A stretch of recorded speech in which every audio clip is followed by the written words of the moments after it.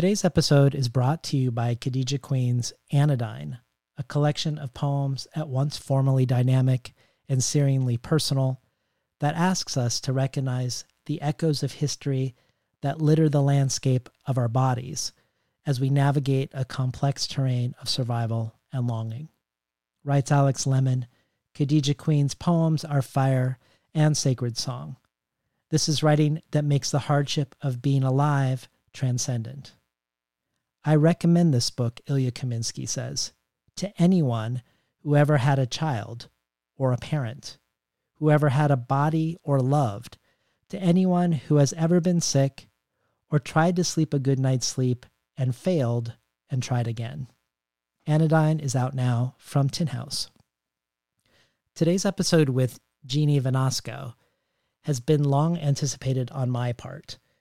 In fact, I first reached out to Jeannie in April of 2019 about coming on the show. I was excited then to discover that she was not only already a big fan of Between the Covers, but that she used many of the episodes in her creative nonfiction classes at Towson University. In the email that goes out to listener supporters, I'll highlight the episodes that she teaches that I think are most in conversation with today's episode. I suspect you'll also find that today's episode is very much in dialogue with last week's conversation between Basi Ikbi and Melissa Febos, where they look at how to create the right form to write the most difficult parts of one's life story. Jeannie's book doesn't only create its own entirely unique form, but the act of creating that form and the questions that came up around finding that form are itself part of the book's story. Not only is the act of writing the book part of its topic, but her position as teacher of creative nonfiction, of helping other writers find the right forms and the right language for their stories, is also part of this book. And I mention this now because unusually we're going to offer 2 additions to the bonus audio this week. The first is Jeannie Vanasco focusing on the opening paragraphs of a book she loves, Rebecca Godfrey's The Torn Skirt, and talking about how Rebecca employs the figures of speech in her opening. The second is an hour-long video, a craft talk that she gave this summer at the Tin House Writers Workshop called How to Write Memorable Lines.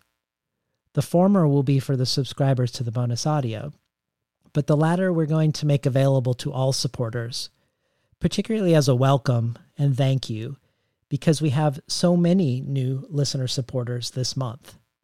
The first 2 weeks of this fall campaign to get Between the Covers on solid footing heading into 2021 and my new life, where I'll hopefully be doing this as my primary occupation, have been so wonderfully encouraging. We're almost 2/3 of the way to my end of the year goal in just 2 weeks. And it is largely thanks to you, sharing what the show means to you with your friends and followers. Historically, somewhere between 1% and 2% of listeners are listener supporters, and I'm aiming to get that above 2%, to between 2% and 3% by New Year's. The entry level to joining an active community of supporters on Patreon is just $1 an episode, which is a mere $24 a year.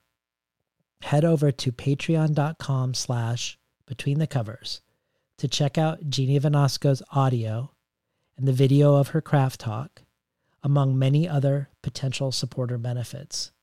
Again, this can all be found at patreon.com/betweenthecovers. Enjoy today's program with Jeannie Vanasco. These stories are about the id unleashed. They're about the wildness contained in all of us.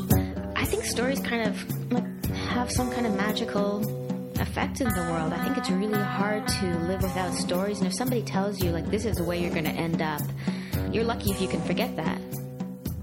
You know, there's me, and then there's writer guy me, and then there's me working, which is the absence of me. It's just story.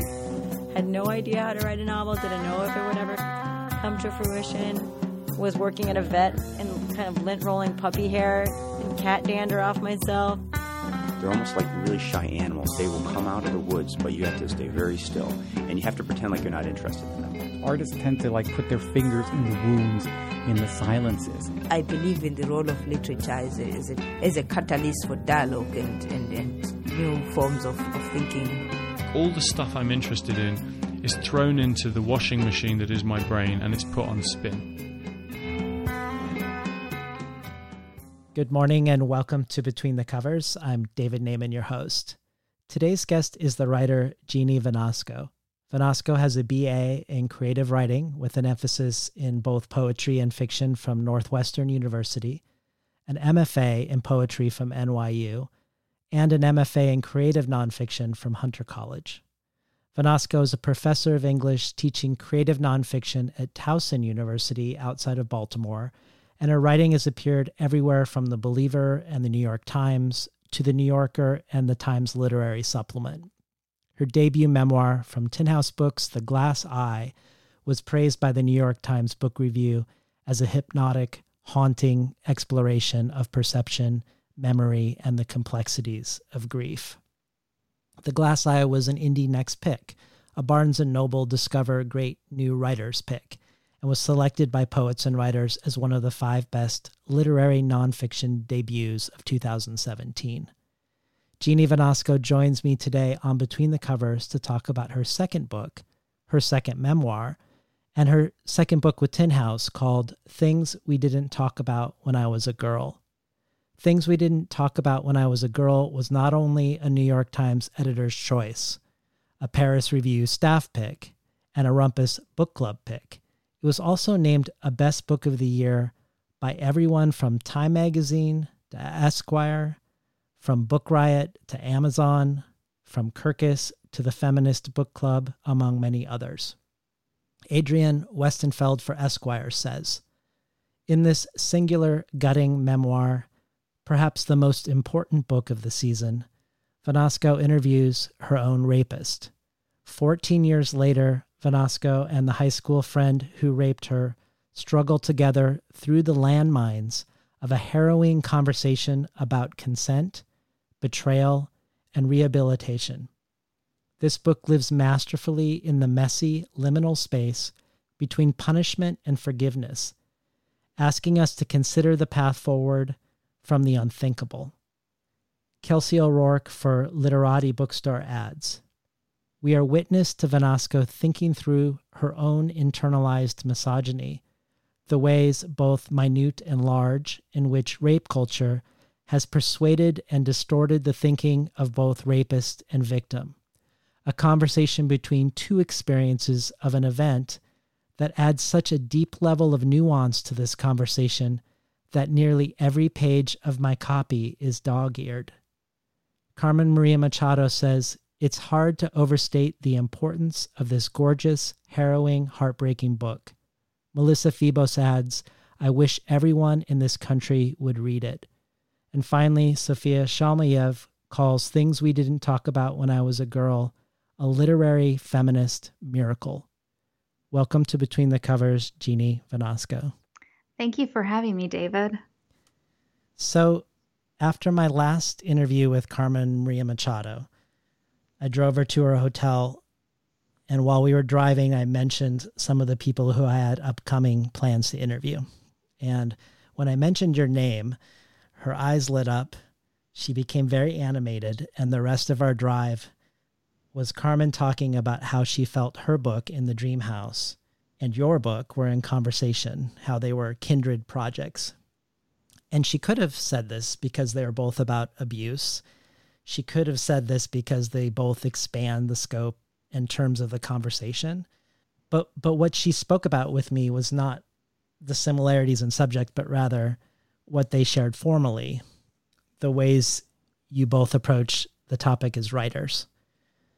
More specifically, she talked about how in both books we are witnessing the mind of the writer as the writer constructs the book. In other words, the construction of the book and the process of its construction, how to put these experiences into language, into words, into story, is also in some way its subject. This also, to me, seems true about your first book, The Glass Eye. So I'd be interested in hearing, if Carmen's sentiments ring true for you, and if so, if you could talk about why creating a meta-narrative, why revealing the book's scaffolding was attractive for this project. Well, that's great to hear. So I'm a huge fan of Carmen's writing, and I've taught her book, and I'll be teaching it again. And yeah, it's interesting to me when writers talk about books, because so often we're not necessarily interested in the subject matter. I mean, I would read a book about anything. Like I would read a book about like the history of lint if it were written by someone who really cares about voice, cares about form. And yeah, I mean, I definitely think of my writing as engaging with like meta narratives, though I don't necessarily think of it as being, I mean, one could say like all writing is experimental, but I don't think of my writing as being as edgy as some people have said. I mean, I like that, that some people think I'm doing something very different. But for me in creative nonfiction, it seems to me that commenting on the writing of the book, that doesn't seem that wild to me, because usually in nonfiction, we're not, unless we're doing something really experimental as authors, we're usually not trying to make the reader forget that we, the writer, exist. So that frame breaking is actually, I think, a form of sincerity, a way of building intimacy between writer and reader. But also, and it's something I love about In the Dream House, is you get the sense that there's a guiding intelligence, that there's this shifting and developing understanding of the events. And it's almost as if you feel like you're eavesdropping in on the person's thinking. And that's what I love, where it's not so much a dear reader, it's more of someone talking to themselves and saying things that they might otherwise be afraid of telling another person. And so for me, that's the sort of writing I love, where it just seems like there aren't any barriers. There's an openness. But certainly, yeah, the form breaking, I like to think about how much I can fracture a text and have it still make sense. That's interesting to me.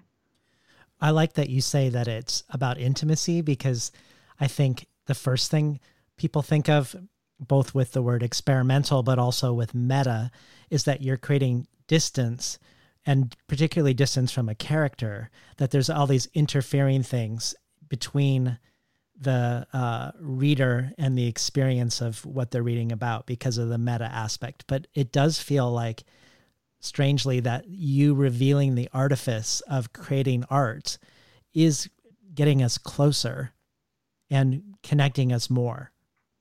Thank you. Yeah, I mean, I saw somebody, I mean, I know like as a writer, I should stay away from Goodreads. But at first it was hard to resist early on seeing, I was curious as to what people would say. And I thought that one review was starting out that I was like, oh no, this is someone who's going to tear apart the book. But it was about how it wasn't so much a book as about the writing of a book, but it ended up being a very positive review, which was nice. But yeah, I mean, like I like to think about how close can I get to the voice that's in my head. I will say I was really nervous about releasing this book, not because of the subject matter so much. I mean, sure, like there was nervousness associated with that, but mostly I was feeling really insecure about the quality of the writing, because it is so plain. And I kept telling myself as I was working on it, like, okay, I'll go back and revise. I'll eventually go back and fix it. And then part of, I think, the intimacy is in that, I mean, it's not as if it's not revised, and it's not as if I didn't take care with the prose, but I think in nonfiction, there's a risk if the prose is so lyrical and so beautiful. Sometimes there's the risk of losing the reader's trust. I mean, I think there are some writers who achieve this masterfully. Sofia Shalmiev, Mother Winter. I mean, talk about gorgeous, gorgeous prose, but never once was I thinking, oh, is she just letting the acoustics of a line influence her shaping of I never had that feeling with her writing. And I think that's because she maintains this beautiful momentum. But yeah, I mean, I think I was nervous about releasing this book because of the subject matter, but more so, I was afraid of that the writing was so plain that I don't know, that I was preparing myself for that criticism. Well, I suspect I'm going to return to this statement in light of a couple things that I'm going to bring up later in the conversation about a whole bunch of different things that I'm going to bring up. But I want to take this fear that you have and sort of loop it into this question of meta-narratives. Because one of the ways I see your books is kindred books, your and Carmen books, that relates to both meta structures and also to this anxiety you have about the book coming out, is around the question of failure. Carmen and I talked a lot about how her book creates this sense of uncertainty and hesitation at the beginning. So it opens with this gauntlet of tons of epigraphs and then this description of why she hates prologues. And then after her talking about why she hates prologues, there's a prologue. And given that the book is explicitly about writing into the absence of an archive of writing about queer partner abuse, each of the chapters which adopts and then discards another genre or another metaphor can sort of be seen as a failure to capture what is going on for her. So she tries on a genre and she tries on a metaphor, and each individual chapter doesn't in and of itself capture in language what she wants. But the book as a whole, I think, is an utter success. And your book engages with failure on many different levels. And I hadn't thought about this question about this anxiety you had about the plainness versus the how lyrical or how polished it is, but I think this would fit in. And I kind of want to touch on various levels in which your book engages with failure. But the first one that comes to mind when I encounter the opening sentence of part one, the opening sentence of part one is, I already predict failure. And the first place I go with that is the cultural and political level out in the world for survivors of rape, that only 0.7% of rapes or attempted rapes result in felony conviction, where it often seems like the woman is on trial more than the accused. And when hundreds of thousands of rape kits across the country go untested, the absence of evidence beyond testimony sort of becomes a self-fulfilling prophecy. So starting with, I already predict failure, seems to me like an eminently reasonable position to start from. But I didn't know if that's where you were starting. Is that one of the valences that is informing that opening sentence of the book? That's interesting. Oh, you asked the best questions. I think with predicting failure, I mean, there were a lot of ways in which I thought the book would fail. I mean, I thought he wouldn't reply, or he would deny what happened, or, I mean, I think that was on my mind when I was thinking about failure. And as I was writing the book, I made this rule for myself that I wouldn't go back and revise what I'd already written. I would just keep moving forward. And that did sort of encourage me to work more slowly, but also strangely, this doesn't quite get at your question, but I'll circle back to it. But strangely, by making this rule of not revising as I go, it made me slow down and look at the sentence I'd just written and then think, okay, how am I going to use what's there and move to the next one and the next one? And then oddly, I wrote the book a lot. It helped me write the book more quickly because I wrote it in about 8 months, which is very unusual for me to write that quickly. But failure initially was this fear that he would deny everything. So it was more so thinking back to that idea of, yes, often rape survivors aren't believed. But I think I don't know, I don't always have, I mean, you have to have a certain amount of self-confidence in order to write a book, to think like, okay, I can do this. But I definitely was afraid that it would fall apart at any point, because at any point, even when when I would think back to predicting failure, even when he said he agreed to talk with me, Mark, that he would participate in these recorded interviews and answer my questions to the best of his knowledge, I still thought, okay, he could withdraw consent at any time, and then the book falls apart. Because would I still honor that? If he says he no longer wants to do it, then what happens? Well, it would become a different book. I would have followed his wishes. But I was definitely afraid while working on it that at some point he may decide, hey, let's stop. This could really ruin my life. Just to spend one more minute on failure as the most likely outcome for someone who's the victim of sexual assault or rape in terms of getting true accountability or reckoning in the United States. In your conversation with Sophia Shelmayev, you talk about something that I thought was interesting, which is Lord Hale's instructions, which were instructions given up until the 1980s and sometimes the 1990s, depending on states, to juries who were juries for people accused of rape.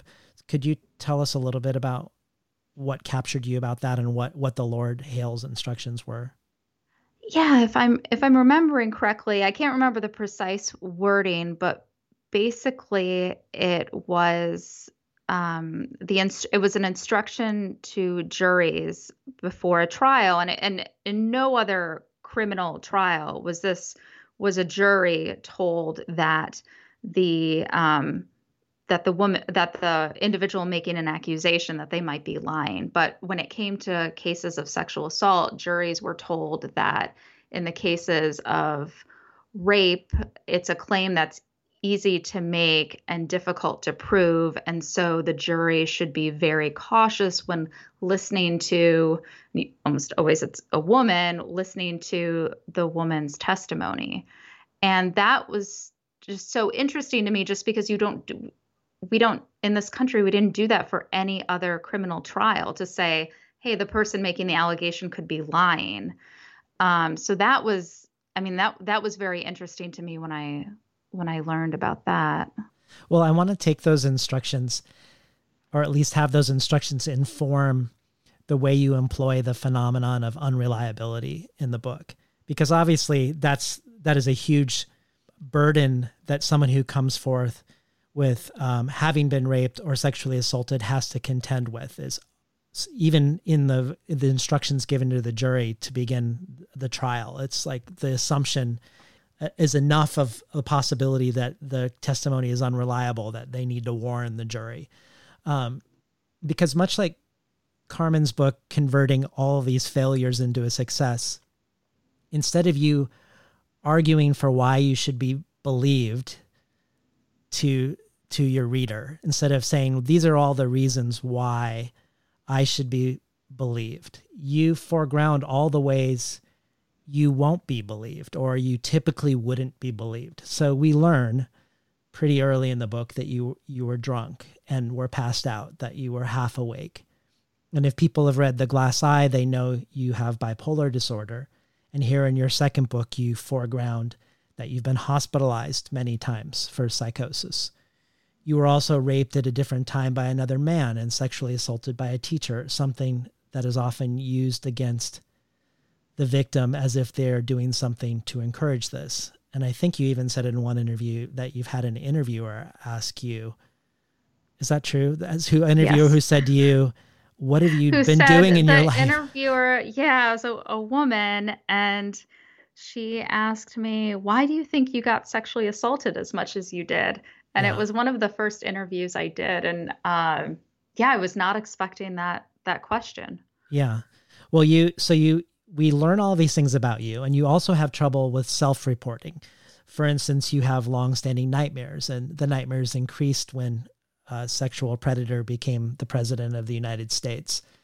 And when you decided to reach out to Mark after 14 years to see if he'd be in the project, but your husband had to remind you that, contrary to your own self-narrative, that you'd been actually having nightmares about Mark previous to starting this project and previous to Trump, even though you didn't see it that way initially. But the amazing thing that happens with this, to connect this to this accumulation of quote unquote failures, or this accumulation of quote unquote unreliable factoids, is that you present all of them and it makes you this incredibly reliable narrator to me. Like, it feels like this act is what's building the trust. And also the intimacy. So, and it's also working on multiple levels, because you're engaging with sort of the political aspect of the impossible position you're in. So I guess I wanted you to talk a little bit about the building of you as character on the page in this way, of taking the liability and making it the way you connect to us. Yeah, I mean, I was thinking through all the reasons, right, why a reader wouldn't believe me. And I think it's part of the reason of laying that groundwork certainly is building trust between me and the reader. But also, yeah, I felt that if I could get Mark on the record, right, that I felt very conflicted about that. I think it was, in some ways, it's me justifying why I'm going to reach out to him. Like, there are all of these reasons why I won't be believed, but if I can get the perpetrator on the record and to agree to recorded interviews, then how can anyone dispute what happened to me if he admits it? So I think part of it was also thinking about why a reader would be angry that I would give him a voice at all. And I know there are some people, right, who I certainly did get some hate mail about this, about giving Mark a voice, giving a perpetrator a voice. But I felt like because there were all of these things working against me in terms of my reliability, the fact that, anyone who's read The Glass Eye, or I think the New York Times had put, I hated the title of it, but this modern love piece I wrote, my platonic romance in the psych ward. So if somebody Googled me, they immediately also, even if they hadn't read The Glass Eye, they would know about my history with bipolar and with psychosis. So I think I listed all of those things because it's also a lot of people I know, a lot of women I know haven't reported their attacks because it's a common response. Like, you think about all the reasons why someone will think you're lying. And so certainly laying out all of those reasons was important in terms of building intimacy between me and the reader and building trust, but also serving as a sort of justification for why I think I'm going to reach out to him and talk to him, because that is what it wasn't reaching out to him that scared me, actually. Like, I wasn't that worried about talking to him. It was more so I was worried about how it would be received, my talking to him. Mm-hmm. Well, could we hear a section near the beginning called There Are Gaps? Sure. Let's see. There are gaps. I already predict failure. I'm afraid he'll say no, or even worse, ignore me. But why wouldn't he agree to speak with me? He owes me that much. I could disguise his identity, change his name. Combing a naming dictionary for some rough translation of friend, I first land on Aldwin, old friend. I picture a knight, an 11th century Norman invader, a sorcerer in a fantasy novel, a president of a Martha's Vineyard men's club, a child of artfully tattooed parents.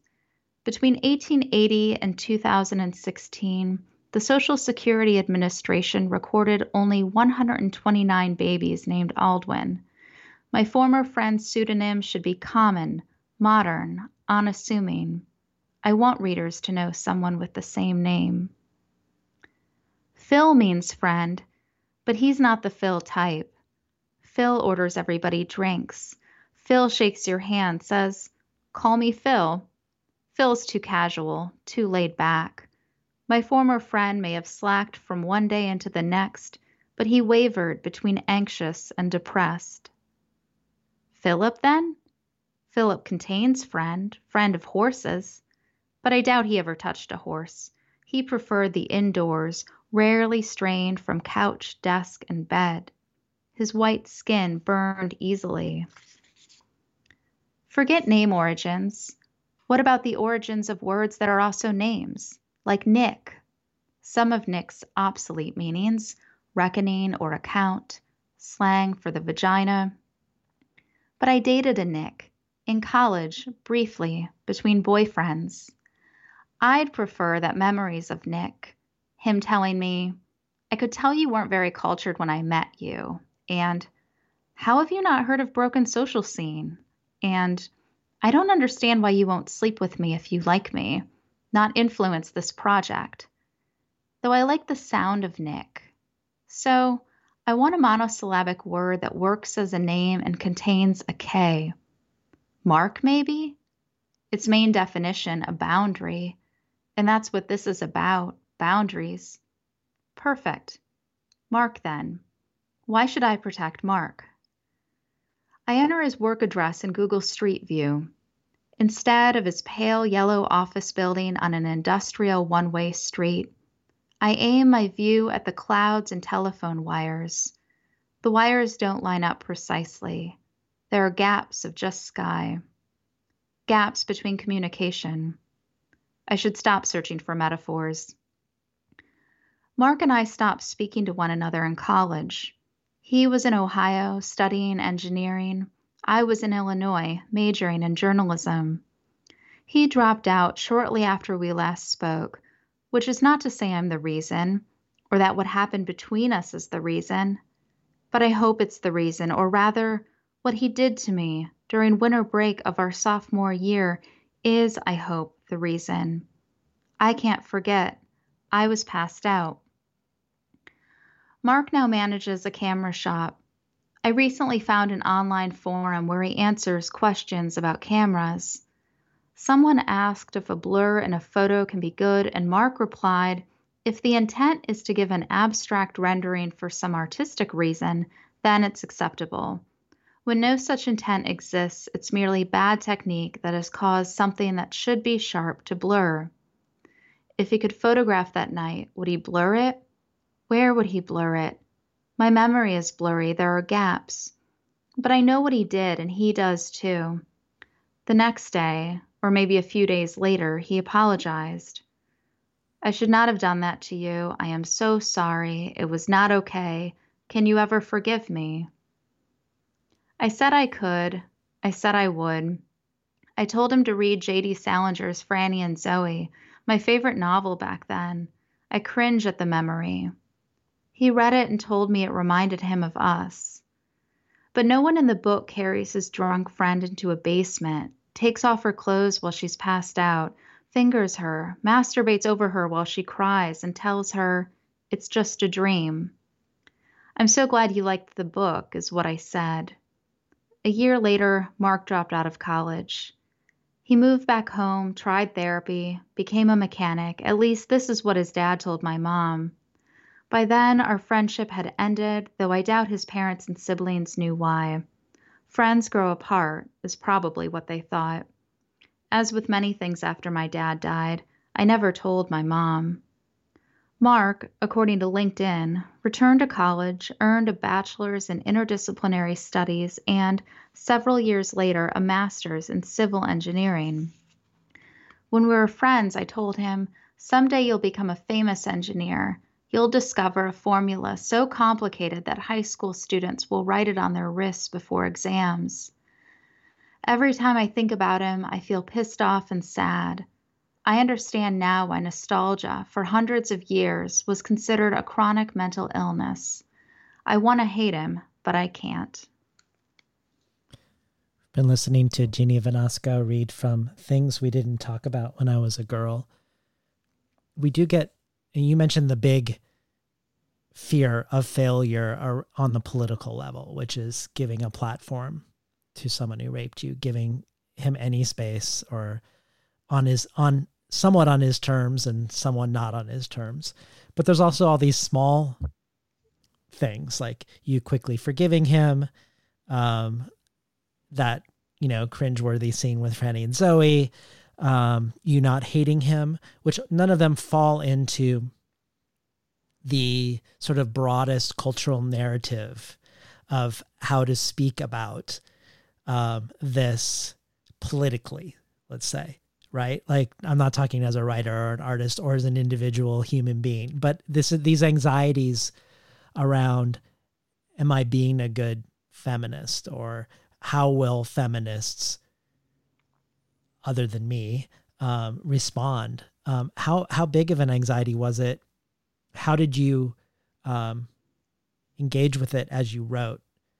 I'm guessing you must have been excited, maybe relieved that, Melissa Febos, Alyssa Washuta, Sophia Shalmiev, Carmen Maria Machado, all of these outspoken writers who engage with similar questions are all champions of the book, but you couldn't have known that.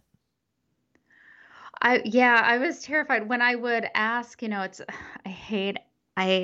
am someone who always, there were times like I chose not to apply for certain things because they require letters of recommendation. So I'm not good at asking for things like that. So when I reached out to some writers to ask if they'd be willing to blurb the book, I think I prefaced it with, telling them what it was about, no hard feelings if they felt uncomfortable doing so, and I was really terrified that everyone would come back and say, like, how could you do this? This is a huge betrayal to everything that feminists, or, not everything, but this is a huge betrayal to the feminist movement.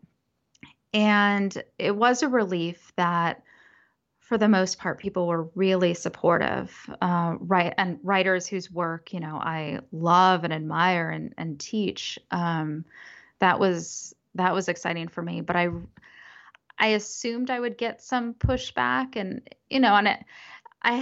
it's strange, like after the pandemic started, I've received some hate mail, which is like a unique type of person. Like, I was like, we're in a global pandemic. There's so much going on. Like, what even is the thought process there? Like, this is a really stressful time for everyone. Like, I know I'll reach out to this rape survivor about her book and tell her how terrible I think she is and that she just did this for money. But for the most part, the response has been overwhelmingly positive. But, as a writer, sometimes the things that get stuck in your head are the negative ones. Right. But while I was working on the book, certainly, this question of, am I being a good feminist, which I know is like a really reductive question, but it's interesting that I think I talked with Mark about that question. And I talked with a lot of my female friends about it. But yeah, while I was working on it, my big fear was that, I don't know, that I would be betraying a feminist cause, or I would be letting down, my students in some way, or, so that, it scared me. So it was a huge relief when praise came in from writers whose work I admire. Yeah. Well, I want to return to the blurb that I read in the introduction by Adrian Westerfeld that says, your book lives masterfully in the messy liminal space, because it feels like it is the messiness, or perhaps not messiness, but the instability and volatility that it holds us in, where words like rape and consent and victim and perpetrator suddenly become more unstable. It is that aspect of the book that, for me, gave it its power. And the reading experience because of this is both super compelling and also at the same time, it's holding us in an uneasiness. And I wanted to bring up the uneasiness of the reading experience, particularly around Mark. For instance, you're asking consent from your rapist to participate in the project. So that's one way you take this word consent and make it strange to us and uncomfortable. And it feels like you're very self-aware of the surreality of doing that. I'm also not sure you could have planned for or dreamed up a more effective character profile of a rapist that would hold us more in the messy liminal space that would create more uneasiness than the way Mark ended up being. Like, it would have been easier, I think, if he'd been monstrous when you'd reached out, or super defensive or passive aggressive, or if he tried to gaslight you, or if he were in full-on denial, or he just said no. Any of those would have sort of confirmed my comfort with the binary victim-perpetrator narrative. But his reactions are of an entirely different sort. And later in the conversation, I want to go into what true accountability would look like and what your thoughts are on restorative justice are and punishment. But I want to just put those questions aside for now and talk about this other aspect of Mark. He not only agrees to participate, he agrees to be recorded. He signs a waiver without needing to read your book. He tells you that you shouldn't go easy on him because he doesn't deserve it. He's willing to use the word rape to describe what happened when you're still feeling uncertain about whether to use the word. And when you meet up with him again after 14 years, it is also clear that your life seems to have a trajectory, whereas his seems to have sort of stalled out. He's stuck, rather self-isolated, without a great sense of a future. And this puts the reader, at least it puts this reader, in a weird place of sometimes, against my own desire, feeling sympathy for Mark, of experiencing, maybe as a first response in some of these interactions, the way he cares for you or cares about what happened that he did. So I wanted you to talk about Mark as character in this book, and also whether his responses in this regard presented writer challenges for you on how to write it. Like whether something about the encounter and him having all of these qualities, how much of that was, you knew him, but how much of that was anticipated and how much of it was, okay, how am I going to adjust my project around what he says to accommodate for this response from Mark, which in certain regards is he's game to participate and own up, at least in a recording with you and then in this book, that he did what he did and name it with the legal vocabulary that would describe it. Yeah, it's interesting. I'll answer your question, but it got me thinking about how some emails I've received from readers, a couple of people asking me why I didn't prioritize writing about the friend who raped me in my 20s. And ultimately, the project comes down to language. And that's why it was actually very strange to say validating when Mark was willing to use the word rape. But because for the situation, like the encounter I had with Mark, I felt a lot of insecurity around using that word because he used his fingers. And it was a big realization for me to think about how I had been prioritizing his body and thinking about which part he used and not my body, which part he violated. And it seems so obvious to me now when I state it, but for a long time I couldn't conceptualize it in those terms. And Mark telling me when I confronted him with the definition and him saying, well, if that's, that's the word, then, that's what it is. I wasn't, to answer your question, I wasn't so surprised by the way he responded. I mean, it was hard. We hadn't talked for 14 years, so I still had this concept of him as not so much like what he did that night. I didn't necessarily think of him as like a rapist. I ultimately thought of him as this person who'd been one of my best friends, and he was someone who was really there for me after my dad died. We had this incredibly close relationship where, you know, we could sit in silence with one another and it not be uncomfortable. I mean, I really trusted him. And so that's why I think, I mean, any rape is a betrayal, but this really felt like it seemed so out of character for him. Like the way he reacted in the book, that all seemed within his character, or the Mark I knew. It was what he did that night that to me was so incredibly out of character. And that was hard for me to reconcile. And I think for him, he thought it was out of character for him. He told me he never thought that was something he was capable of. And it's partly why I think I felt it important to pursue this book in the way that I did, because often when we see portrayals of rapists, particularly in film and TV, they do tend to be really monstrous. And I think the longer we go on seeing rapists as monsters, the harder it will be to hold, like the quote, seemingly nice guys accountable. And it seems like I don't want to say, it's not that, I'm not making the argument that most men are rapists, but most rapists tend to be men. And it makes it hard to see the seemingly nice guys as capable of doing something like this or of holding them accountable. So for me, the way in which Mark reacted and his openness, his willingness to participate, if anything, I did feel guilty as the book progressed, because there was a certain point where I think he thought we were becoming friends again. And there was a point at which I almost hoped it could happen, but it just felt impossible. But I think he really thought we might carry on this relationship, this friendship.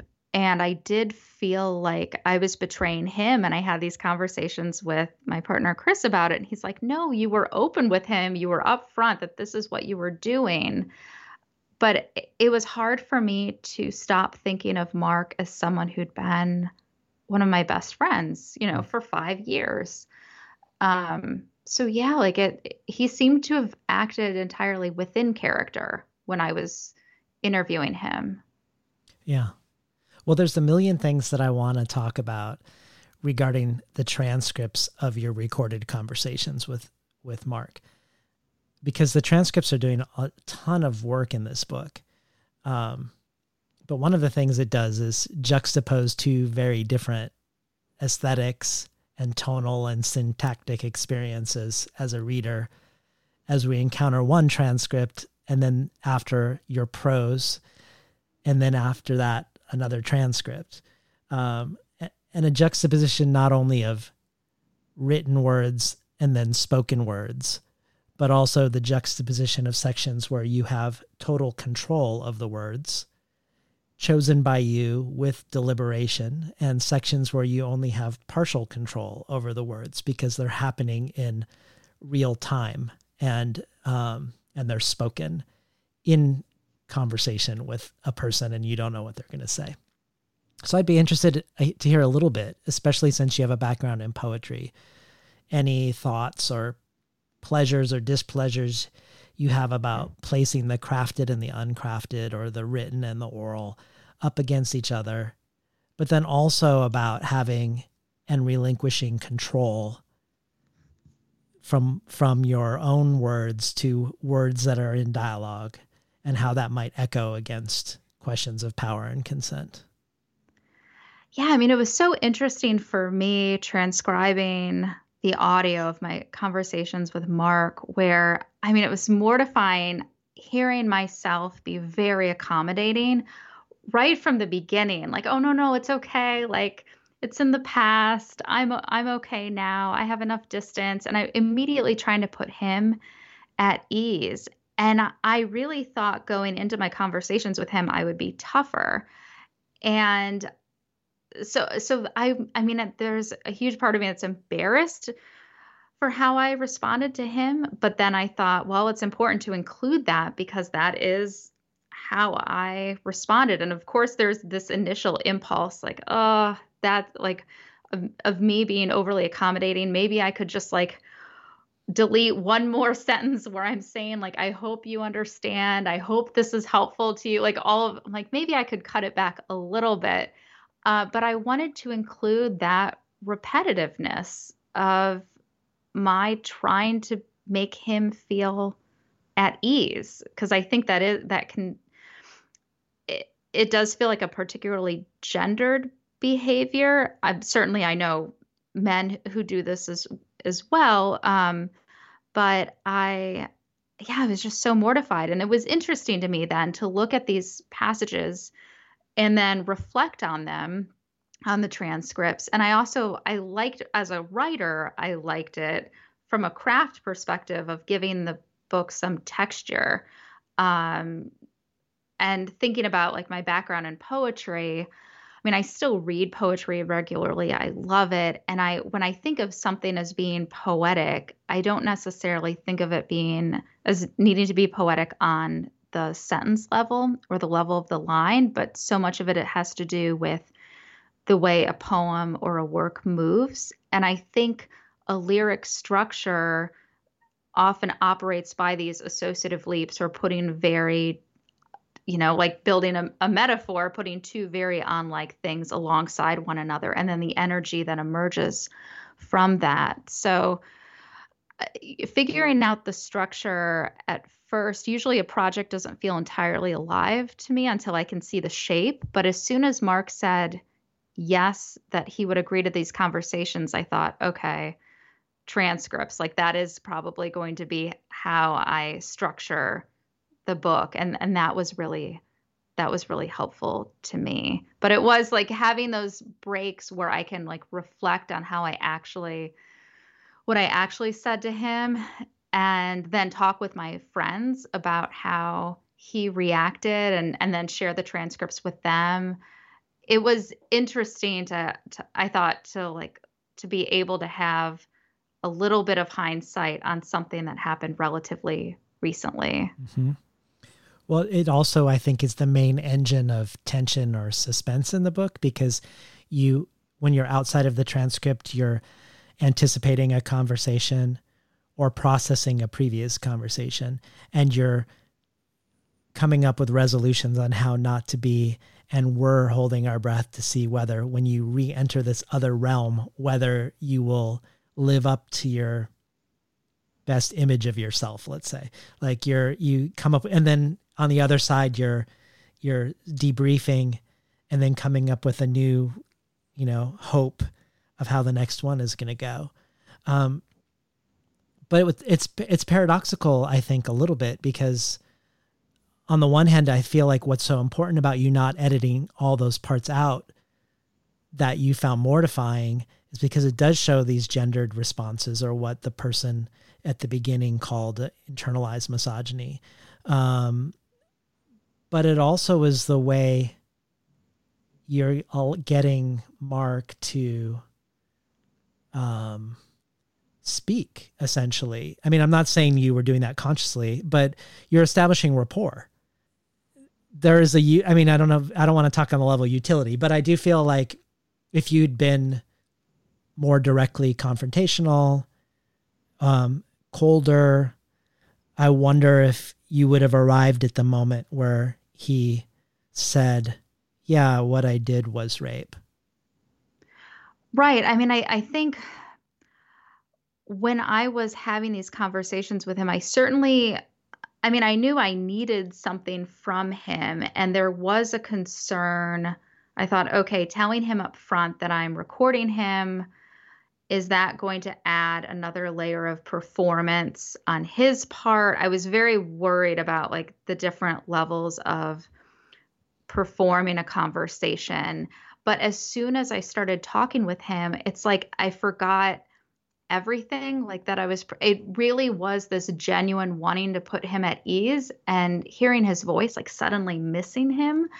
By the time I interview him in person, when I go to Ohio to meet with him, the city where he still lives, I was a little bit more confrontational about what had happened. But I think, yeah, I mean, like I needed something from him, but I don't think it was necessarily on my mind where I thought, okay, I'm going to have to play dumb.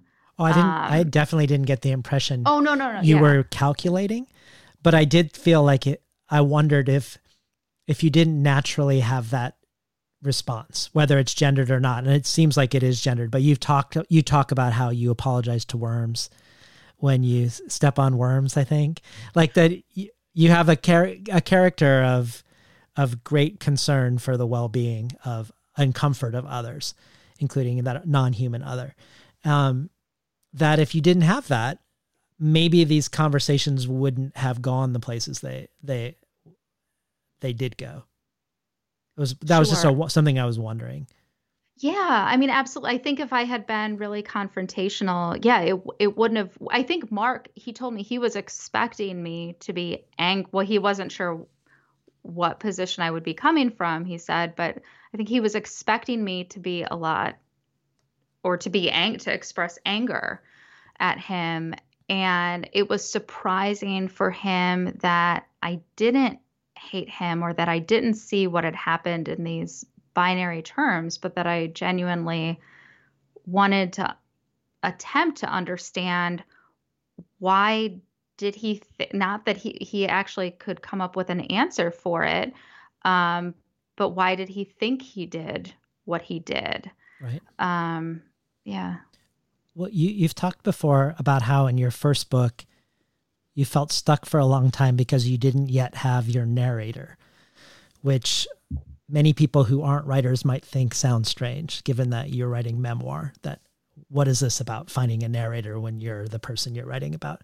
But you talked about not being able to find your quote unquote narrative present, the I now and the I then that Virginia Woolf talks about in her unfinished memoir.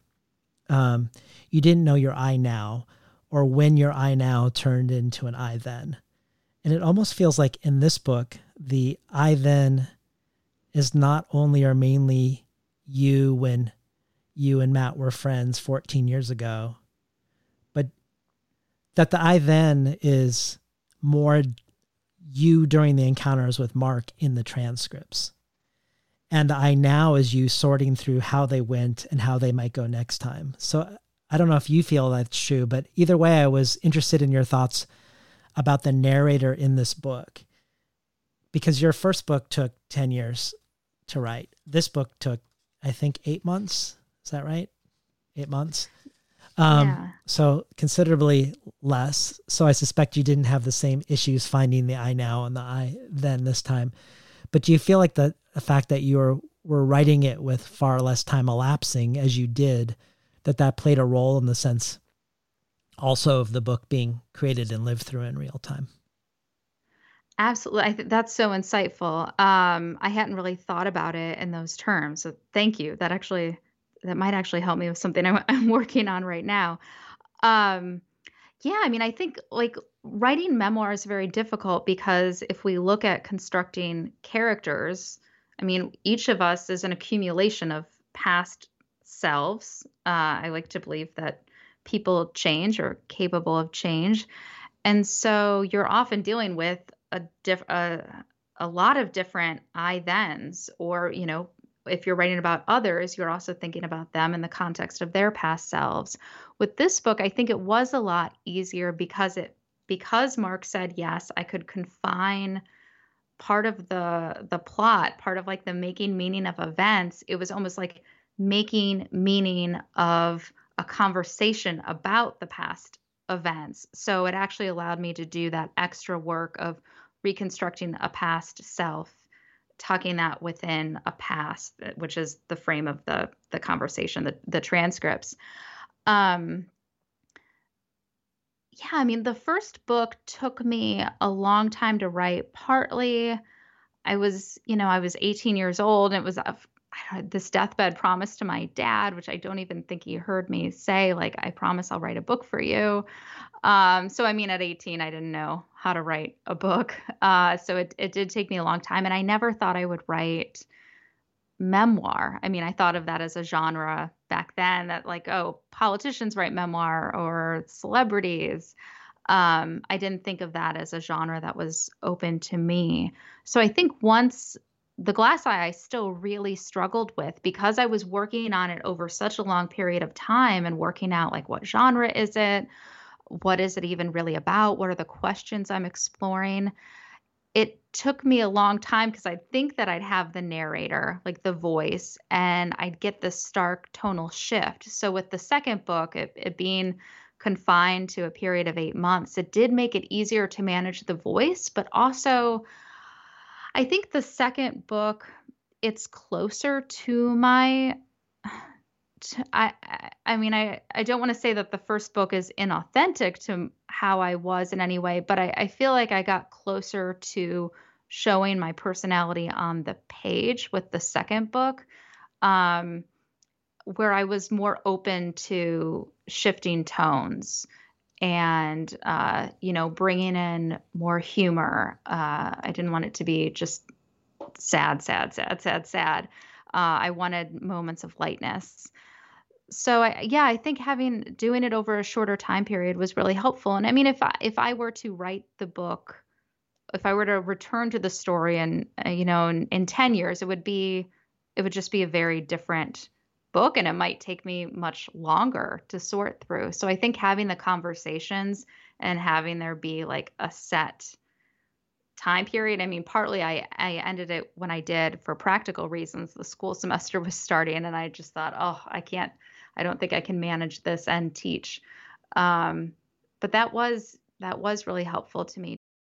Before we leave the topic of transcripts, I want to talk about my favorite effect that they were having. And it's something you've already touched on a tiny bit. And it's the way that I feel like the transcripts become a node for making meaning in the book. Because we get your own analysis of yourself and of your previous encounters with Mark prior to a given transcript, and then the meaning making that happens after an encounter. But it's particularly engaging and interesting because you involve a whole bunch of other people in the act of making meaning. So for one, your editor is a character in the book. So questions of how to make the book are part of the book, but also your editor is chiming in around a given encounter or anticipated encounter or the aftermath of an encounter. But also other people involved are your husband, friends, a friend who you met in the psych ward, other writers. And these people, they point out things that you didn't notice about how you acted or Mark acted, or differences in how they interpret something that was said versus you. And sometimes that's on the level of examination of language, where they will point out something that to you sounded fine or even great. And the more you pressed into the language that Mark used, aided by blank, your editor, husband, friend, writer, colleague, becomes part of the book and part of your own analysis.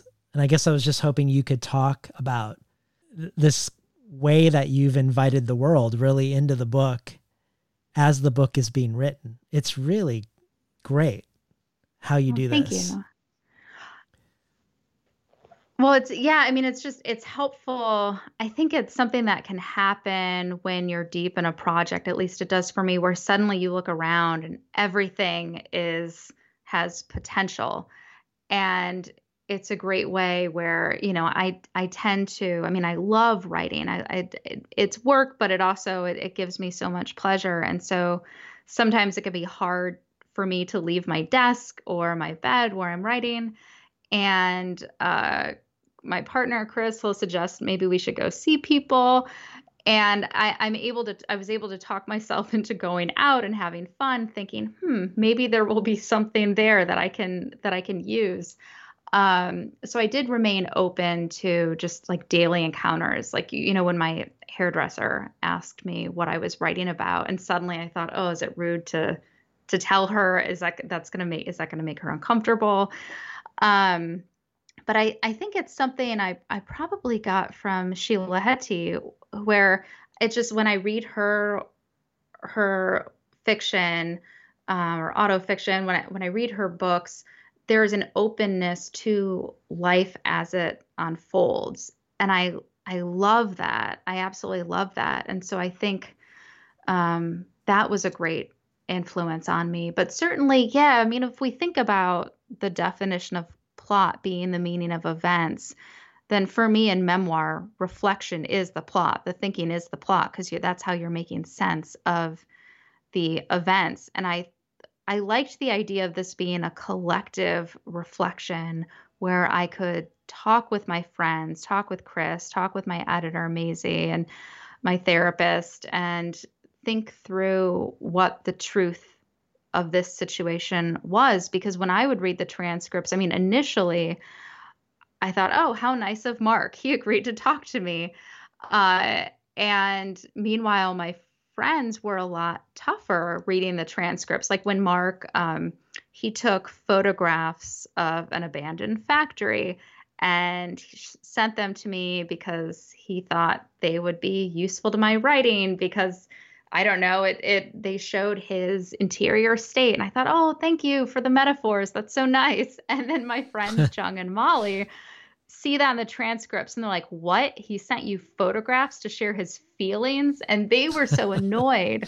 But I think it's hard because, as my friend Jung, who's a writer, and Molly's a writer, but Jung had told me, like, I care for you so much. So it's hard for me not to be angry at him. And for me, it was hard to hold on to anger at times because I was thinking back to the friend that he had been, and he seemed so remorseful. And I don't know, like there's a way in which I was very nostalgic for that friendship. So I was willing to look past a lot, but also as a writer, I'm, thinking about what's useful, what's material, what can be transformed.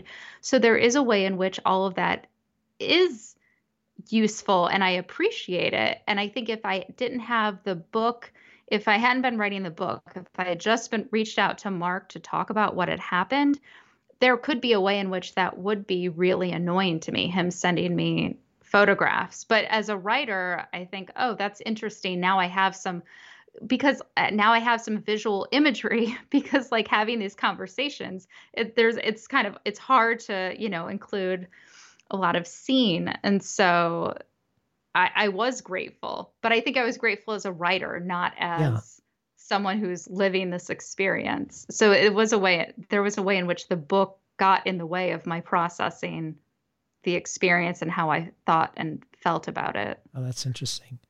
I love something you said in an interview, that this phenomenon around analyzing the transcripts with others was also a way to bring the reader in as character, which is really how it felt to me.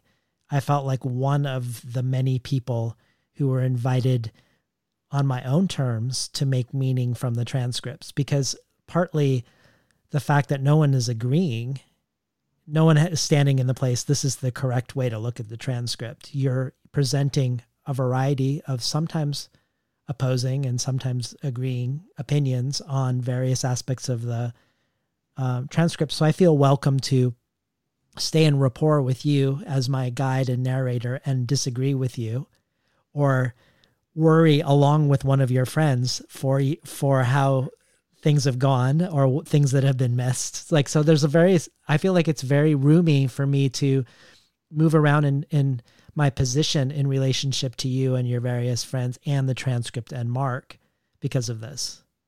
That's great. I mean, I wanted that effect. Someone was telling me, I can't remember who was telling me that, there were moments she was so frustrated with me, but then pretty soon Jung or Molly or Leanne or Rebecca or Sarah or Nina would come along and say something that,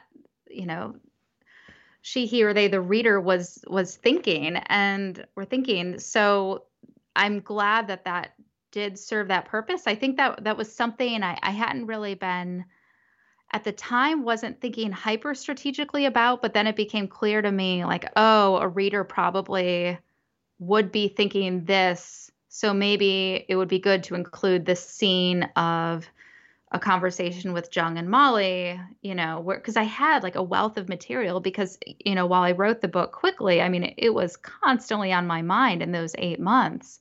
So, I mean, I think that can be a big challenge in writing nonfiction because you're not, you know, making stuff up, you're pulling from reality. And if you're paying attention and you're being hyper observant, then there's a lot to choose from. So I would have to think strategically of what would be useful to include, what might the reader be thinking at this moment. And that was something I started to think about more closely as the book progressed. I tried not to think too much about the reader. It was hard not to. But I think every time I thought about the book being published, if I thought too much about it, it would freeze me because I would, you know, like you don't have control over it anymore. You can't defend it. Were you recording your conversations? I was just thinking of Sheila Heti's How Should a Person Be, where she recorded conversations with their friends. Were you recording those conversations too, or just with Mark? Just with Mark. I think there might have been, but I asked one of my friends, I might have mentioned, I think I said, hey, is it okay if I record this? Because she had called to see, it was a friend who called to see how one of the conversations with Mark went. And she's also a writer. And she's like, oh, yeah, of course. So, but for the most part, no, I just like took notes or wrote quickly after a conversation. And I did share the manuscript with them before it came out to make sure I didn't get anything wrong, or if I presented them in a way that they felt was unfair.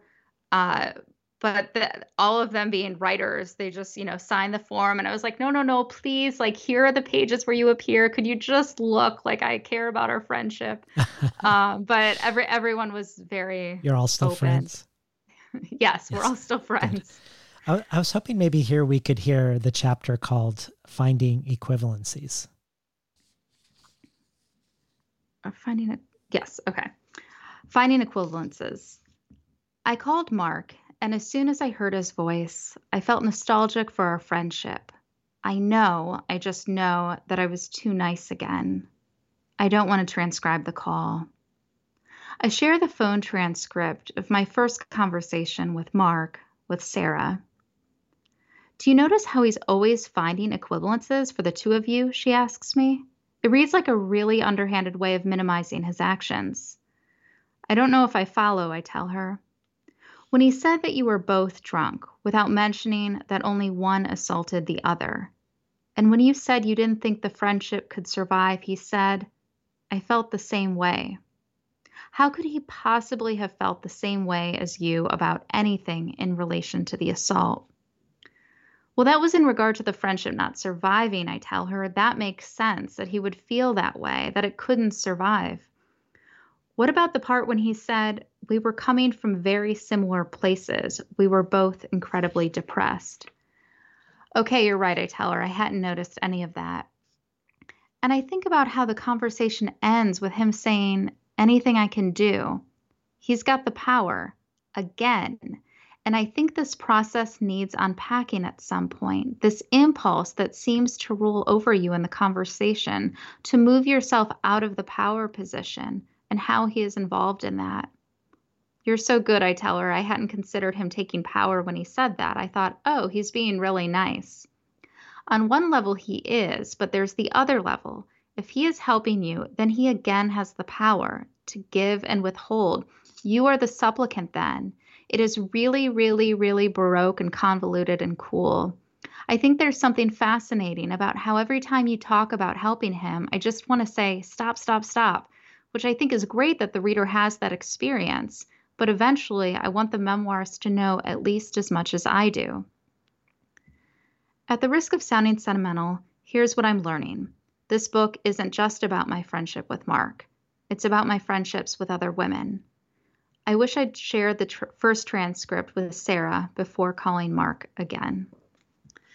And Sarah was so helpful. In fact, she was somebody, when I shared the manuscript with her afterwards, she's like, "Oh my God, was I really that bossy?" I was like, "No, but you weren't bossy at all. It was so helpful." Yeah. In case you just tuned in, we're talking today to Jeannie Vanasco about her memoir, Things We Didn't Talk About When I Was a Girl. I want to switch to talking about you as a teacher of creative nonfiction, which in most cases would mean putting aside the book as a topic for a while. But in this case, that's not true because you're a teacher in the book. So in the book, you aren't just contending with how to write the book and how to edit it, but you're also editing the work of your students in the book as well. But before we talk about writing and teaching creative nonfiction, I just want to say that it is in these scenes with your students where I fully feel, where I fully understand in a way that feels much more tangible than a series of statistics, just how prevalent rape and sexual abuse is. We see how your office hours often become sort of de facto counseling sessions, the gifts that you've collected in your office from grateful students. But all of this is the result of what happens in the classroom with these students, where when you provide an environment for students to write about difficult things in their lives, it produces an innumerable and seemingly never-ending number of essays about their experiences of being raped or assaulted. So I guess I'd be interested in hearing about this in relationship to writing the book, because one of the things you discover is that your students often wonder, like you did, whether what happened to them was rape. And they often make excuses for their rapists, like you do. So in a way, as you edit them and you guide them, you are sort of editing and guiding yourself, it seems to me. That there's this, I don't know if it's meta or not. I mean, we're still in the narrative, but it's very it becomes interestingly self-reflexive, but also somehow embodies the statistic or the phenomenon in a way in story that feels extremely powerful. Thank you. Yeah, I mean, it's always challenging in thinking about writing about a student, right? Because you have to be very aware of the power relationship. And so I would never write negatively about a student or give enough details that someone could identify them. But the one student who I do that with is Hannah, and I had reached out to Hannah's parents to get permission and make sure they were okay with my mentioning Hannah in the manuscript, because she as a student was so important. She was on my mind. I mean, she's still on my mind, especially with the semester starting next week. But she was on my mind while I was writing this book, because she was one of my students who I was working with her the fall semester of 2017. So before I started writing this book, and she was writing about her rape and her first suicide attempt, which happened shortly after that rape. But she was assuring me while writing the work that she was okay and that she was fine. And I believed her. And I mean, I was in office hours with her, I mean, at least 2 or 3 times a week, every week. And I really developed this close relationship with her. And then over winter break after that semester, I received news that she had killed herself. And it was interesting. I was able to get really angry. It was in thinking about Hannah where I could access anger at Mark suddenly, where I would think about just how I often wondered, like, does Hannah's rapist, does he know she's dead? Because she had transferred schools. She had been, after she was raped, she transferred out of her small liberal arts college to Towson, where I teach, so she could be closer with family or closer to family. And I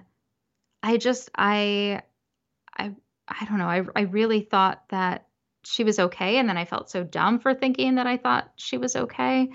And it's hard because every semester I'll have between, 60 and 80 students in classes, and they're all writing. I'm teaching creative nonfiction primarily, and a lot of them choose to write about really difficult subjects. And so I get to know them very quickly, and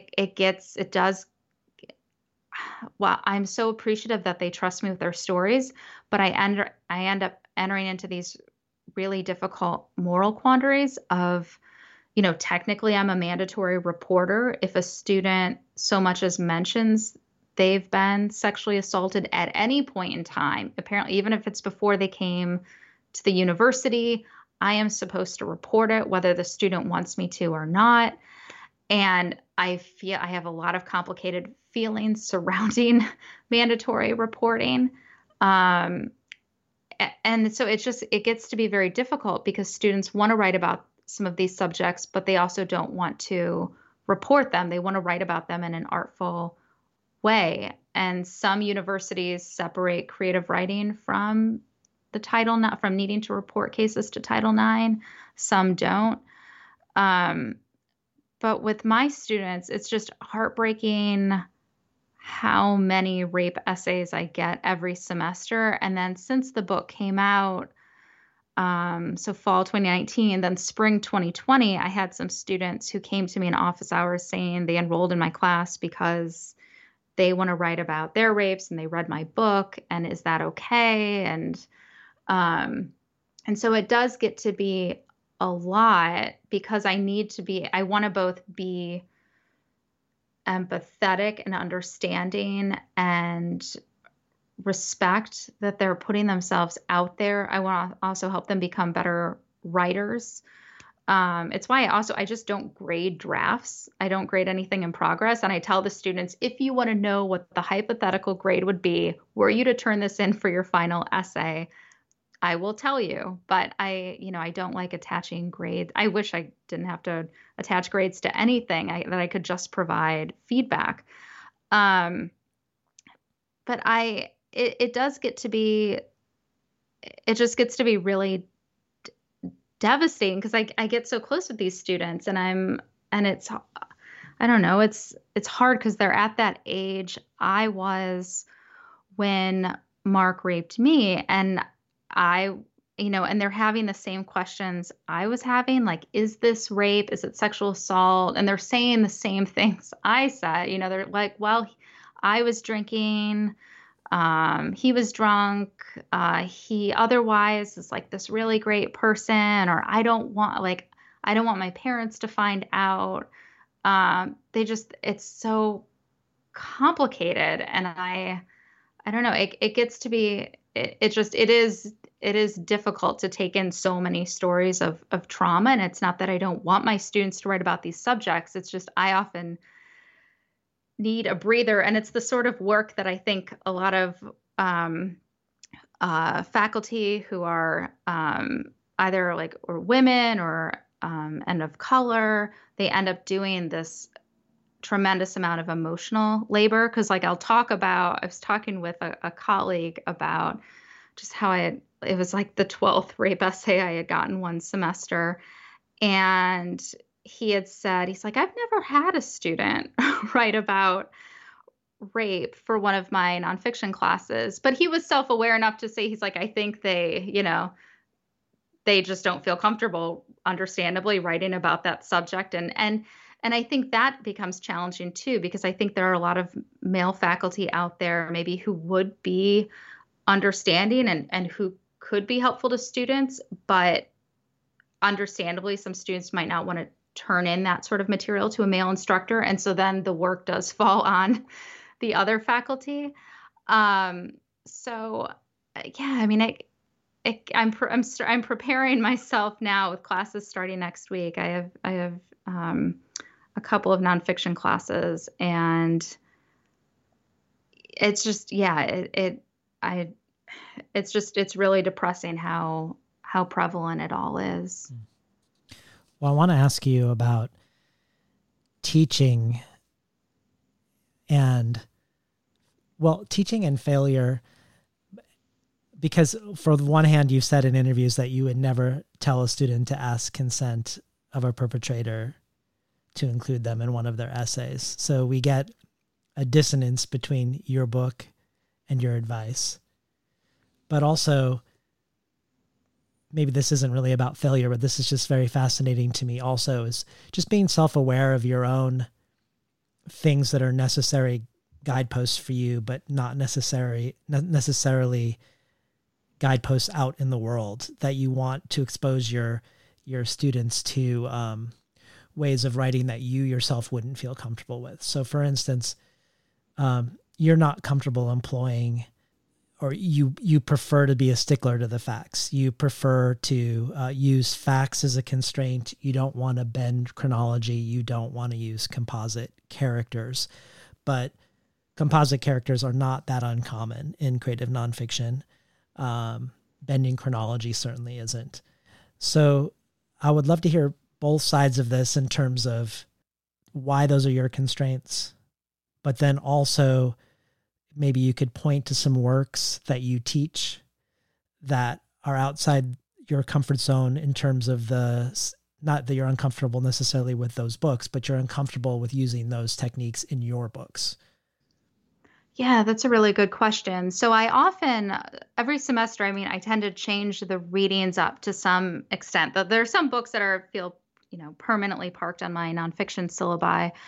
And I like to assign books where I know the authors are using techniques that I myself wouldn't use, because I don't want to end up teaching students where they all end up writing like hyper meta memoir works at the end of the semester. I want them to be able to find their own voice and style, and be exposed to the range of ways that one can approach creative nonfiction.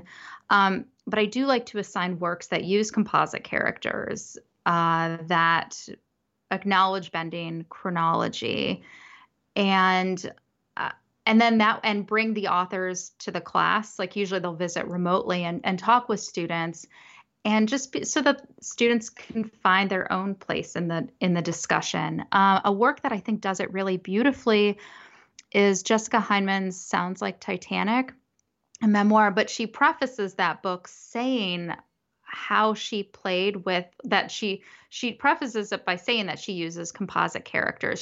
She's up front and saying all the stuff that she does, and it is a book that is getting at and considering this idea of truth and facts.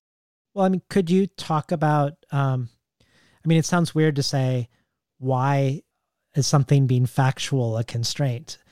But that implies that there must be works of nonfiction where it isn't as much of a constraint as it is for you. Yeah. So I think for me, I like to think of facts as formal constraints, that probably partly because of my background in studying journalism, but also because of the subject matter I explore. So with the first book, writing about mental illness and psychosis, there is this question of what is real and what is not. And then with this book, and also, with the first book, writing about my dad, I just didn't want to fictionalize any aspect of his character. It seemed so important to me to be as close to the truth as I remembered it. But then with this book, I think we're so used to women not being believed when they come forward with their stories. So I didn't want anyone to be able to poke holes in my narrative. So it was really important to try and stay as closely, keep as much fidelity to facts as possible. But I'm trying to think of works that that aren't as close to the truth. I think Jessica Hyndman's Sounds Like Titanic, where she prefaces it with this notice that she's using composite characters. But there's an honesty in that. And so I think it's interesting for some students don't even think of some nonfiction as using composite characters. Because sometimes, like in books, I think it might have happened with, I could be wrong, but I think This Boy's Life, I haven't read it in so long, by, oh God, what's his name? Tobias Wolff. Tobias Wolff.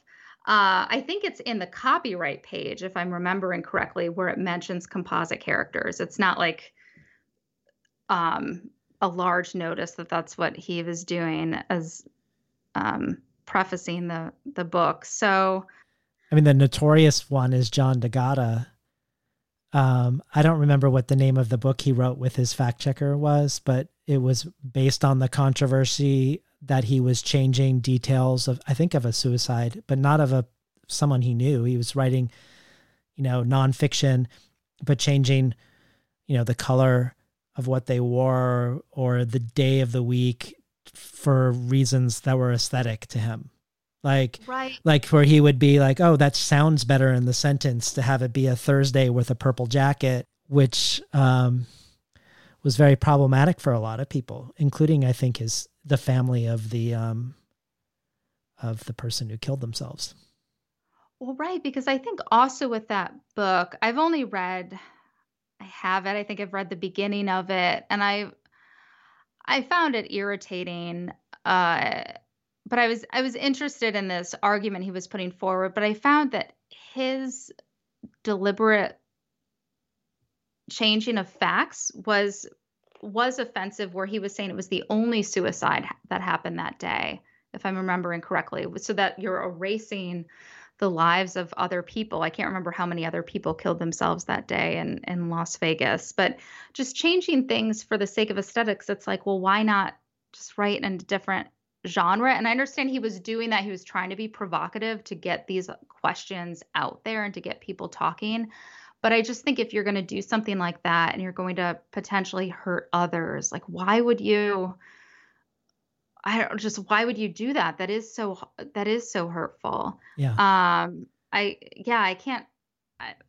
I find that really irritating, but I have shared that story with students. I think years ago I included in a course pack like an excerpt from that book, and we had discussions about it. That gets into a level of portraying someone else's life, but just the foregrounding of like the imaginative within one's own life. Like when I think of like Knausgaard's My Struggle, which because it's so like obsessively self-referential and verbose, 7 or 8 volumes of 1,000 pages and super minute detail, you buy into the illusion that all of that is stuff that he remembered. But in interviews, he's like, I don't know if my mom was cutting a potato on that day or what the light looked like on that day, or like a whole bunch of stuff. They're not lies. They're like sort of like these imagined things that fit with his own sense of self about the past that he's can't really place in time or be sure that they're connected to each other in the same day. Yeah, I mean, I find it really irritating when the point of a work where it's this idea, the whole point of it is to question truth and like, what is truth? What is a fact? I find that fine if like you're like 20 years old and you're going to get stoned and talk with your friends about it at 2 a.m. Like, okay. But like to shape an entire book around that where you risk hurting actual people, that frustrates me. Yeah. I haven't read all of Knausgaard's My Struggle. I think I read the first volume some years ago, but it's interesting. I want to read his, what is his wife's name? She's a writer and she has a book coming out and she writes in a very different way, but I think of her because, and I'm embarrassed that I can't remember her name. But she, asked him like, please stop writing about me. Mm-hmm. And he didn't. I just can't fathom doing something like that. Like at some point had Mark told me you can't use the transcripts, I don't know. I don't know what I would have done. I mean, it's hard to say, but you would have struggled over that. Yeah. Well, I wanted to ask you about facts versus specificity, because you have this article at LitHub called 5 Great Nonfiction Books with Meta-Narratives. And one of those books you choose is called Too Much and Not the Mood by Durga Ju Bose. And you include the following quote from it that you loved. Quote, "And yet, despite claims, no writer hopes for ideas to take complete shape. Approximation is the mark. Many times writing that clinches lacks incandescence. The embers have cooled. A need for completeness can, off and on, squander cadence. Isn't it fun to read a sentence that races ahead of itself, that has the effect of stopping short, of dirt and cutaway rocks tumbling down the edge of a cliff, alerting you to the drop? Makes me think, if you love this, that perhaps there's a difference for you between a constraint of facts and an allegiance to specificity. Or maybe specificity is not even the right word, but of things taking complete shape. That's interesting. Yeah, I mean, I think in terms of completion, it's partly why like writing this book was very frustrating to me, where I couldn't it was frustrating to me, like what I couldn't remember, and that I was seeking Mark's I was checking my memories against Mark. Like, what did the basement where you carried me look like? Were the steps steep? Because as a writer, I want stuff. I sound like such a capitalist. I'm like, I want things in my writing. I want to be able to like deepen a scene with a lot of objects and sensory description. But if I can't remember it, I don't want to include it. And then there's it can feel so incomplete. It would be much easier if I could say like what color the walls were, or, you know, what the door looked like, or just, but I don't want to include those things if I can't remember. And then as a writer, specifically a nonfiction writer, it becomes extremely challenging. And I think I don't know if it's like I tend to be pretty trusting of others. And so if a writer tells me, like if a writer tells me they remember something a certain way, I will believe them if they say that. Whereas I think I hold myself to a pretty high standard of not wanting to inadvertently lie. And I think I automatically assume that others are in that same position. And I think that's why I get so frustrated with the arguments put forth by John D'Agata or other writers that it's okay to mess with the facts. It's okay. Like it's, you know, the lyricism matters more. I think that's why I get so frustrated that facts supposedly don't matter, or that it's supposedly like a simplistic way of looking at nonfiction, and it's an art, and sometimes you have to add things for the sake of deepening a scene. Right. Yeah. Well, I want to return to the question that sort of hovers over the book, which is the question of what true accountability would look like, what a true reckoning with one's past actions would entail, both in a general sense and with regards to you and Mark. So I was thinking of an essay in the New Yorker by Gia Tolentino called Jian Ghomeshi, John Hockenberry, and the Laws of Patriarchal Physics, which is about celebrity sexual assaulters, not just Ghomeshi and Hockenberry, but also Harvey Weinstein and Louis C.K. And in it, she talks about how these men, particularly ones who are eager to make their comebacks, who in their attempted comeback essays about their situations continue to frame themselves as victims whose lives have been ruined, or if not victims, certainly continuing to uphold the notion that the frame for the story is still that of the hero's journey for the man and his comeback. She says the laws of patriarchal physics dictate that for every act of sexual assault or harassment, a man deserves an equal and opposite second chance. But what she says at the end seems more relevant to Mark. In all of the cases that I heard about, it seemed to me essential as a bare first step for the man in question to understand that his experience is not inherently more important than the experiences of women, to acknowledge what he did and that it was wrong, This is the minimum precondition for the better world we're struggling toward. It is amazing, if not surprising, how many of the men in question are incapable of it. So on the one hand, Mark clearly leaps this quote-unquote threshold, I think. But on the other hand, as Gia acknowledges, this is absurdly low. This bar is absurdly low, even if none of these men that she's talking about are even getting, I mean, they're not even in the conversation of clearing the bar. So I'm guessing a bare first step is not the same as true and just accountability. So I wanted to hear what your thoughts were on what that would look like for you in Mark's case, and your thoughts more generally about restorative justice versus having him arrested, which is something your editor in the book wonders why you haven't done. Yeah, I mean, I think that's such an insightful piece by her. And it's interesting because I think Mark, you know, while I was working on the book, I thought, oh, how nice of him to agree to all of these conversations and to be as honest as possible. But the thing that I often held on to was he was still keeping it. It's odd. Like there was this tension of like, he's keeping it a secret. Like his identity is not getting out there. And yet I didn't change any details. And I'm recently starting to hear from people I went to high school with who they don't mention Mark's name in their emails to me, but have said, I know who you're talking about.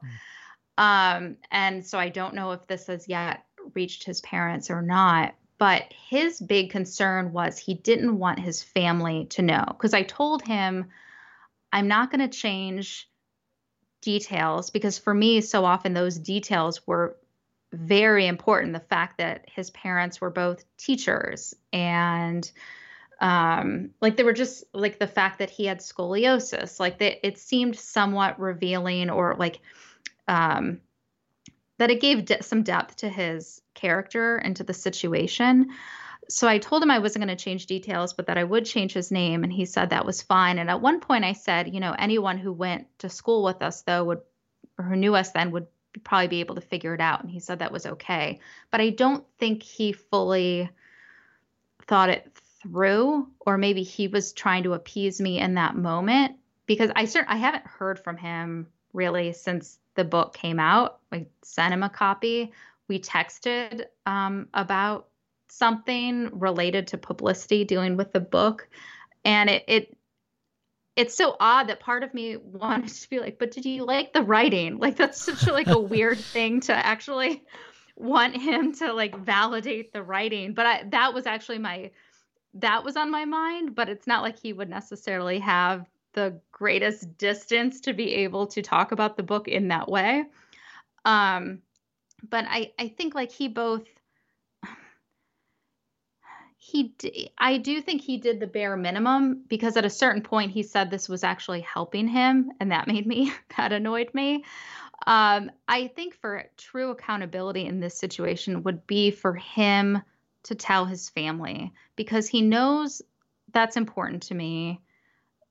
This is not me asking him to post on social media or to tell complete strangers or, you know, to tell the people he works with. It's just that immediate group for me, his family, that would be meaningful. And I think would help toward actual change, because, you know, as my mom had pointed out after I told her what the book was about, you know, she wanted revenge in a way that I didn't necessarily.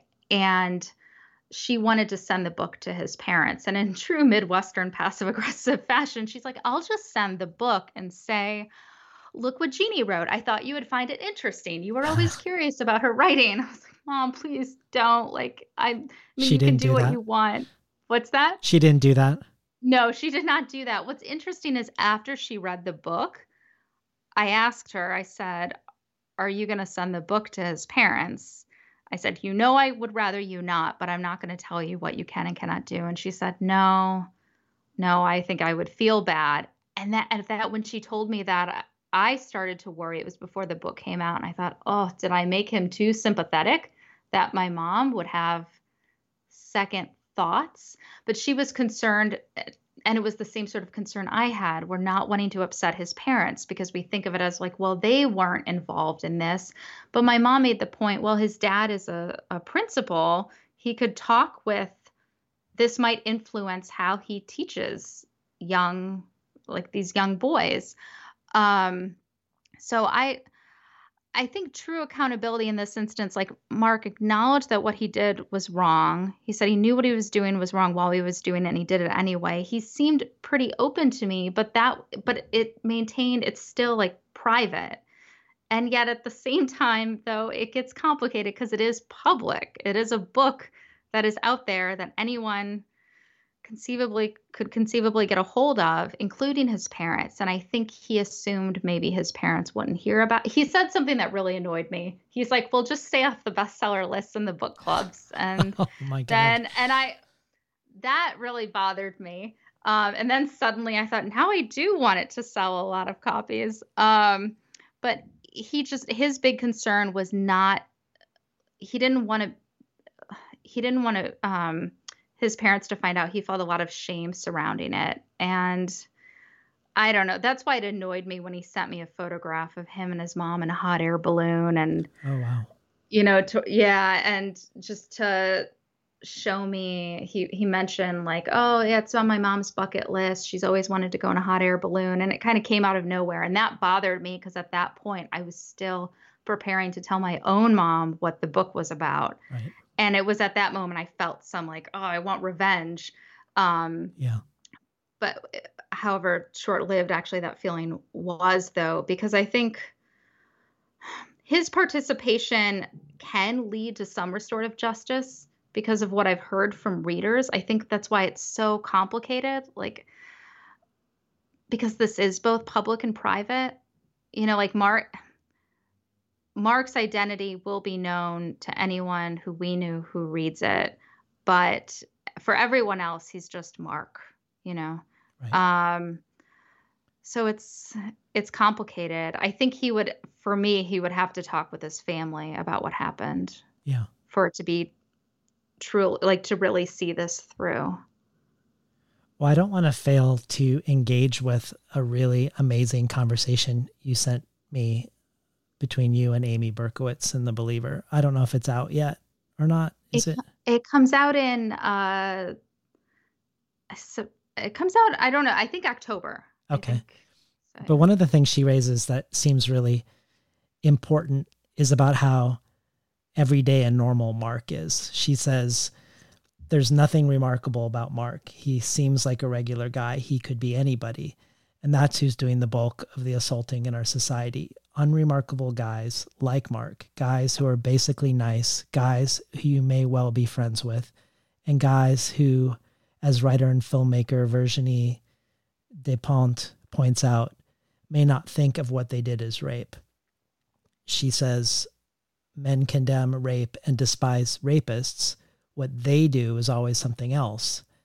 And Amy doesn't let Mark off the hook in this regard, even though he accepts the term rape. She talks about how late in the book, Mark brings up the topic of incels and how he doesn't understand them at all or their contempt for women. But a few pages later, Mark says he felt angst about being a virgin and converted this angst into his sexual assault with you. So Amy thinks Mark continues to be in denial about what toxic masculinity actually looks like, what sort of guy really is an example of toxic masculinity. And she wonders about the self-awareness of men who read your book in general. If they will see parts of themselves in Mark, or will they need to assert themselves as apart from him because he is a rapist and they aren't, much like Mark continues to assert his distance from incels, or sort of his cliched view of toxic men being men who are bikers on loud motorcycles. So I guess I wanted you to talk a little bit about this, because you've said you know many women who know men just like Mark, but many men point out just how terrible Mark is and that he resembles nobody they know. Yeah, that was so strange for me when I started doing interviews about the book or would, start to engage in conversations about it, where a lot of men would tell me that Mark seemed unrecognizable to them. Meanwhile, pretty much every woman I talked with about the book would tell me that they knew someone just like Mark. And yeah, I think there was this distancing that happened. And it even happened like after I finished writing the book. It was around the time of the Kavanaugh hearings. I contacted Mark because I was interested in what his take was on them.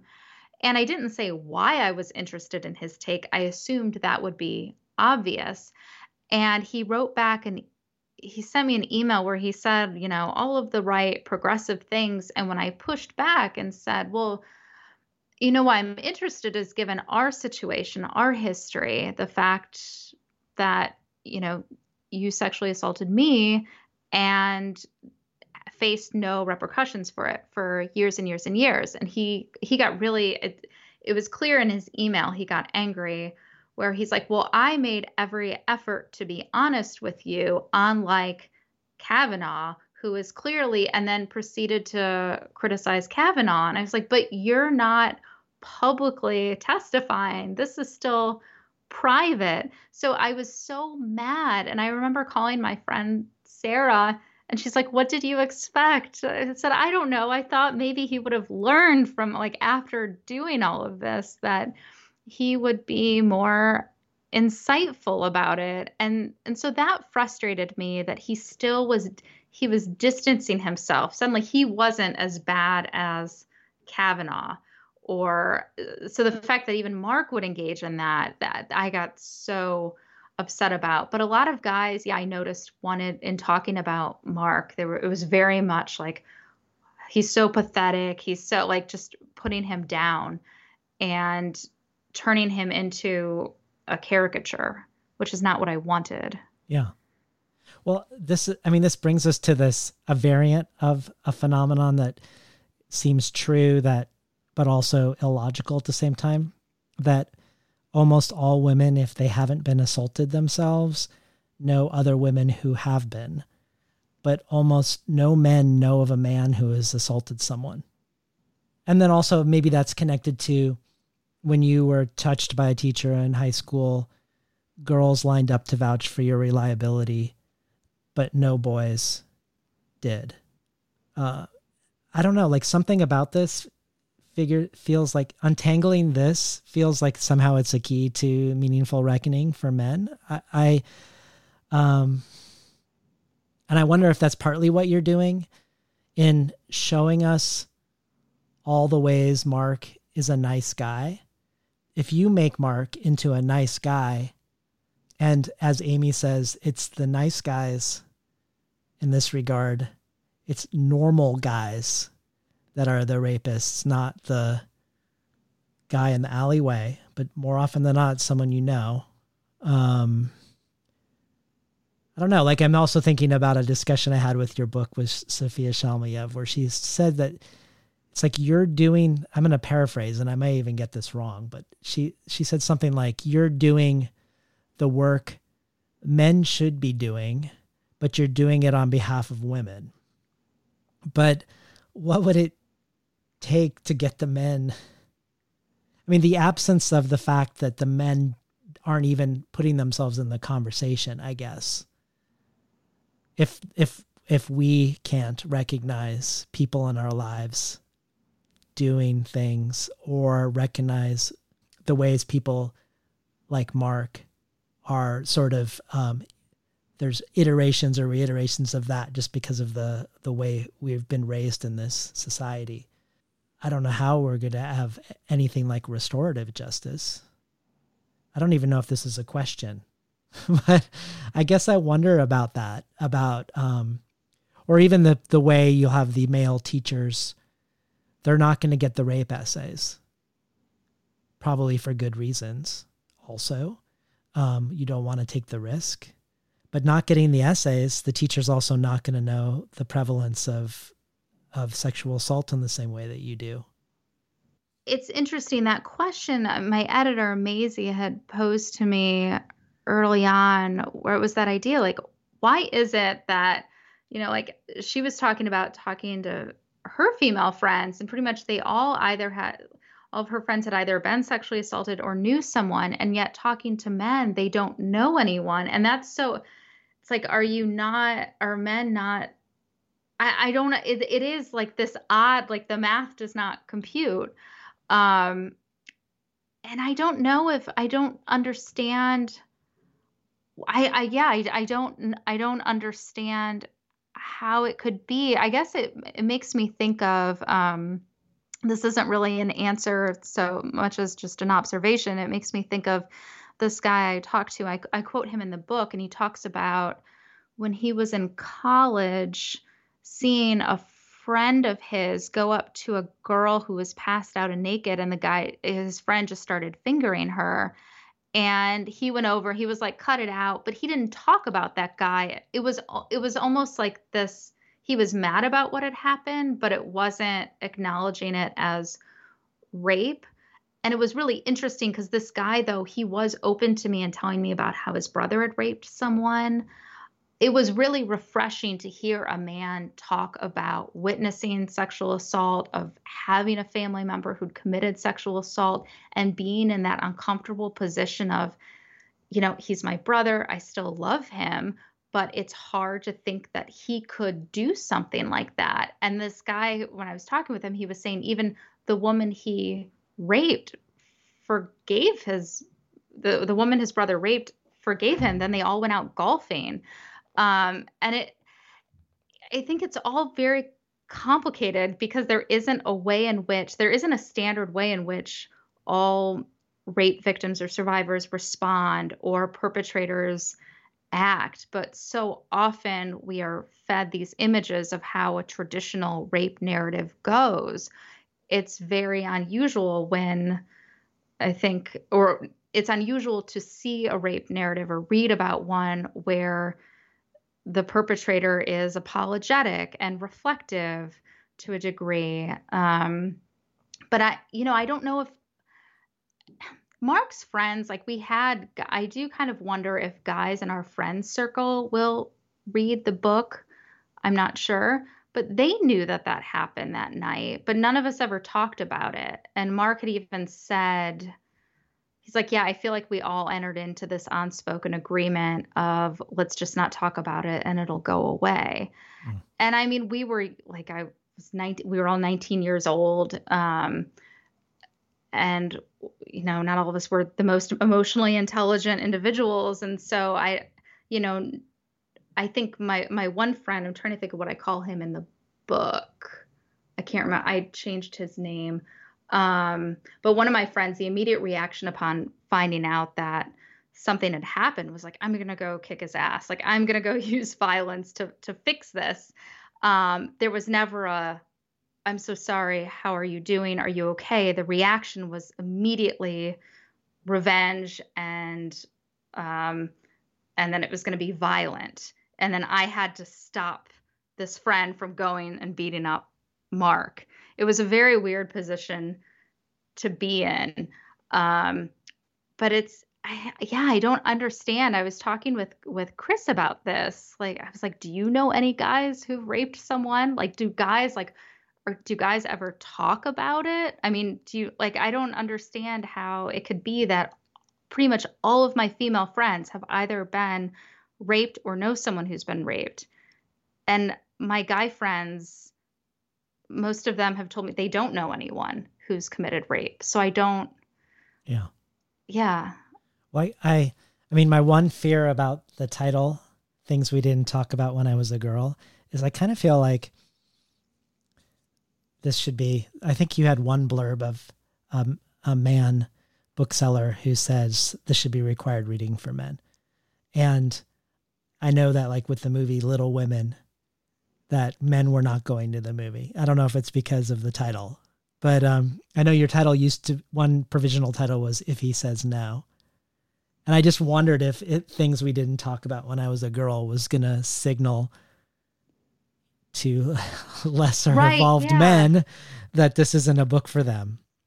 When it really, in a weird way, I feel like I'm not obviously not exclusively for men, but Yeah, well, something I also meant to say before too is actually I have heard from male readers who've told me they've committed rape. I received a lot of letters from prisoners convicted of rape.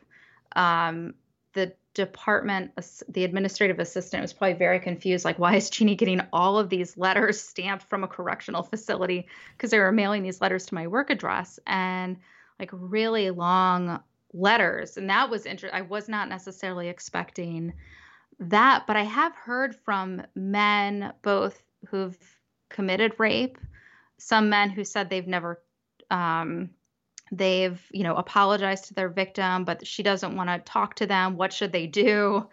But also men who, have been sexually assaulted themselves. And I've also heard from men who have female partners who've been sexually assaulted, and the impact that trauma has had on their relationship, and what, asking for advice of like, what are the right things to say? And so it's interesting. I've been hearing from male readers. I would like to hear from, more male readers, but it's because I want men to read the book. It was actually I found it was really nice when a prisoner wrote to me saying that he'd been passing the book along to other men in his, I don't know if they called it a dorm or what, but in the other cells, and they had been talking about it.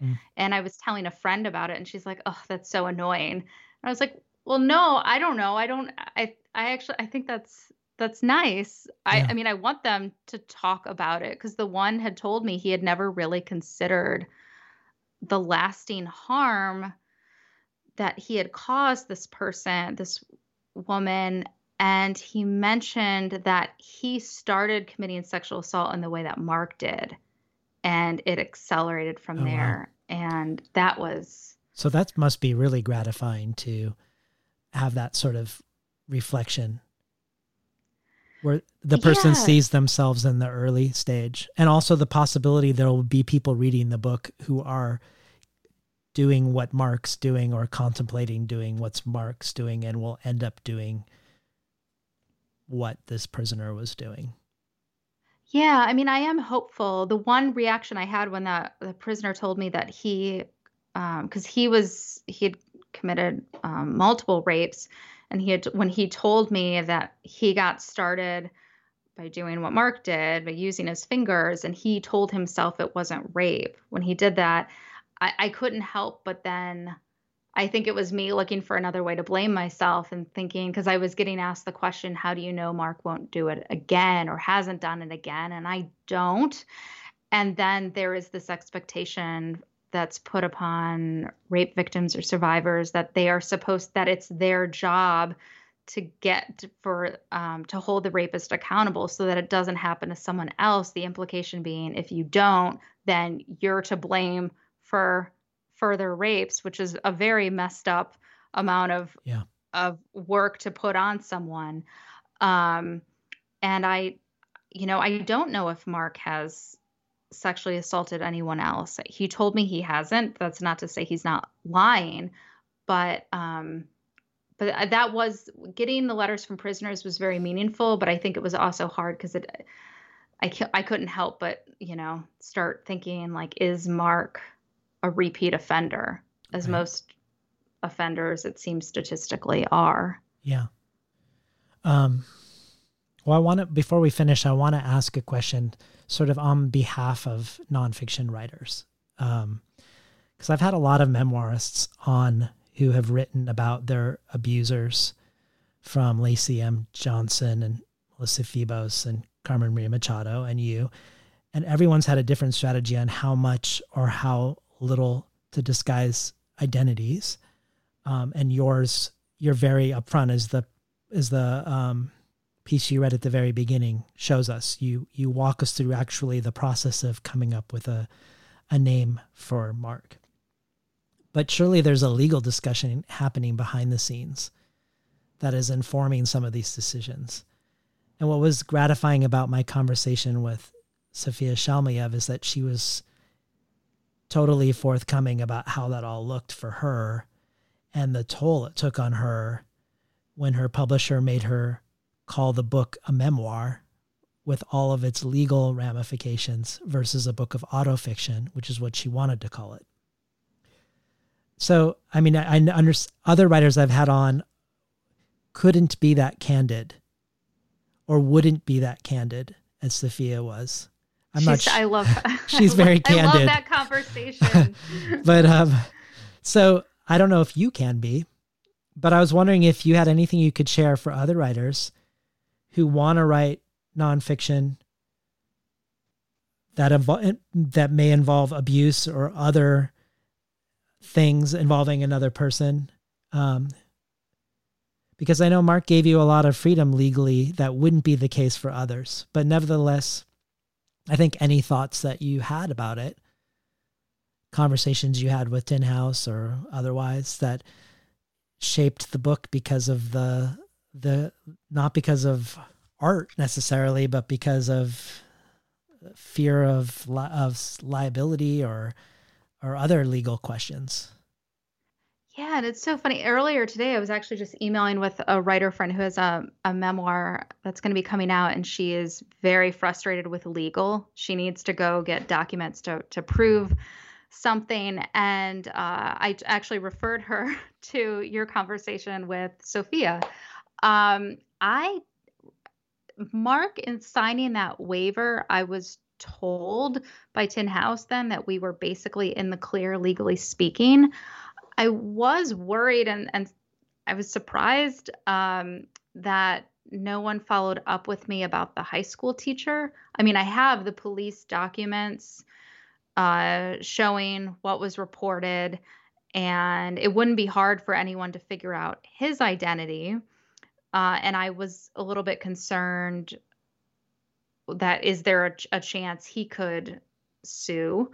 But the legal situation with this book was actually there was nothing. Okay. And I was telling, and I don't know if had I gone with a really big, a corporate publisher, that has a big legal team,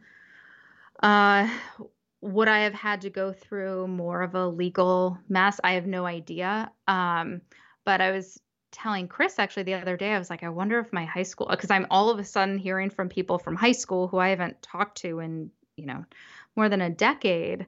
I wonder if it could get back to him. I mean, he's not at the same school, but still. And Chris had said, well, I highly doubt he would come forward because think about how bad that would look and how that could absolutely destroy his family. I mean, he has this former teacher of mine. He has 2 daughters. Did you hear from any of the boys who didn't vouch for your reliability when they could have? What was the question? Did you hear from any of the boys who could have vouched for your reliability, like your friends who were women did? No, I haven't heard from any guys I knew, a lot of my friends from high school were guys. I haven't heard from any of them. Interesting. Yeah, I've heard from women I went to school with. I did hear from one woman who I'm now remembering that I think her husband was at the party that night. He and I weren't super close friends, but I don't know if he has read the book or not, but I haven't heard from any of the guys. So yeah, legally speaking, it was pretty easy. And Mark, in signing that waiver, I mean, he didn't ask to see the manuscript. He sent it back to me within minutes. So it wasn't too bad. Well, I'm interested to hear what you do next or what you're doing next. So you wrote your first book over a decade. You wrote your second book in 8 months. So I'm assuming your third book's coming out in 6 weeks, right? Because you're getting quicker and quicker, right? Can you tell us what you're working on now? Unless you have a thing about not talking about works in progress. No, I don't mind being asked. It's just, I think, what I guess the risk is in talking about it, I can maybe make it sound interesting. Like what I'm working on intellectually, I'm interested in it. I haven't yet figured out my way in. We usually have to have like a metaphor or an image pattern, or the shape has to be somewhat clear to me. I'm interested in how storytelling influences mental health treatment.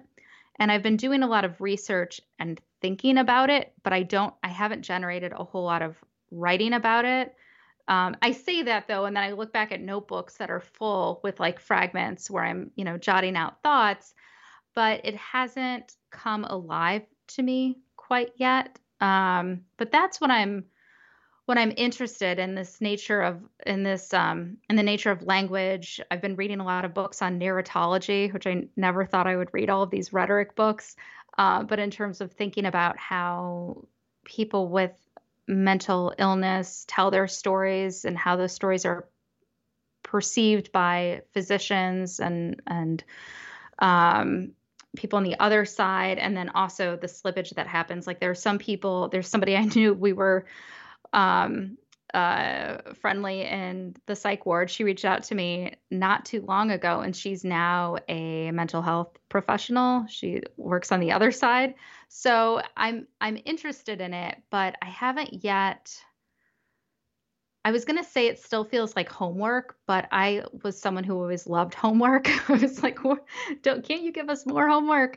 So it doesn't yet feel, it doesn't yet feel alive to me. It still feels very theoretical. And I think part of that though is, if it's any reassurance to people out there working on their first books, I think the writing process is very much, a process of like sitting around and thinking a lot. Or me, like, I don't know, when I feel really stuck, I just open the refrigerator and I stare into it as if the answer is there. So much of the writing process is just sitting and thinking and reading. And, it's not like you see in the movies, or like Philip Glass music is playing in the background as somebody's writing furiously. I don't know. It's like going and getting a snack every like 20 minutes, or at least for me, that's what the writing process looks like. So the refrigerator is key. The refrigerator is key, yes. But my experience always, like after writing this book, it was very odd where I was like, oh, I finished writing a book. Like it just didn't feel like I was writing while I was working on it. I felt so, at times, sure, but for the most part, I just felt so immersed in the process that it was almost like I was surprised when I was done that I had generated anything at all.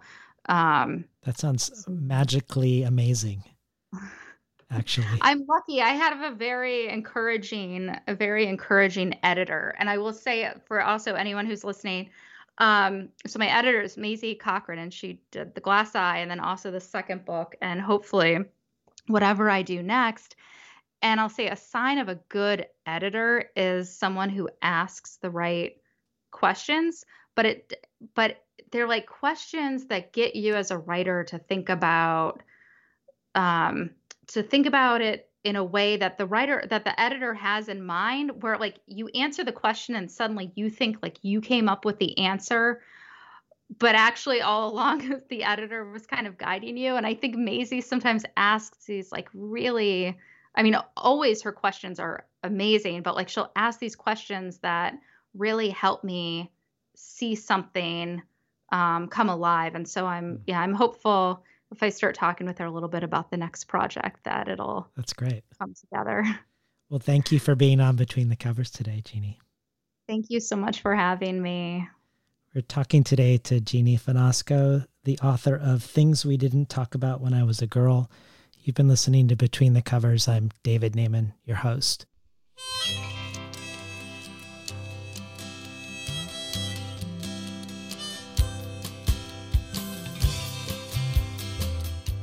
Today's program was not recorded at the studios of KBOO, but at the volunteer-powered, non-commercial, listener-sponsored, full-strength, makeshift home office of me, David Naiman. You can find more of Jeannie Vanasco's work at jeannievanasco.com. Jeannie's adding 2 additions to the bonus archive.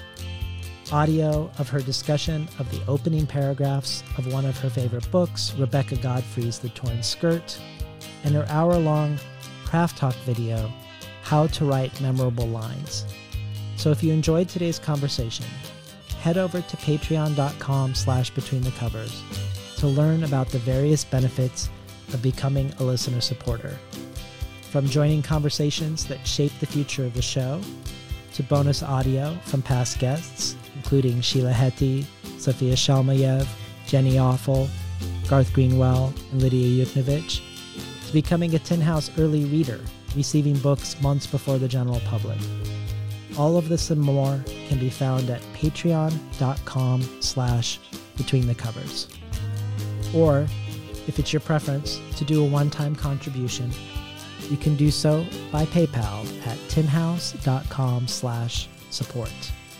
I'd like to thank the Tin House team who helped make the show run as smoothly as it does.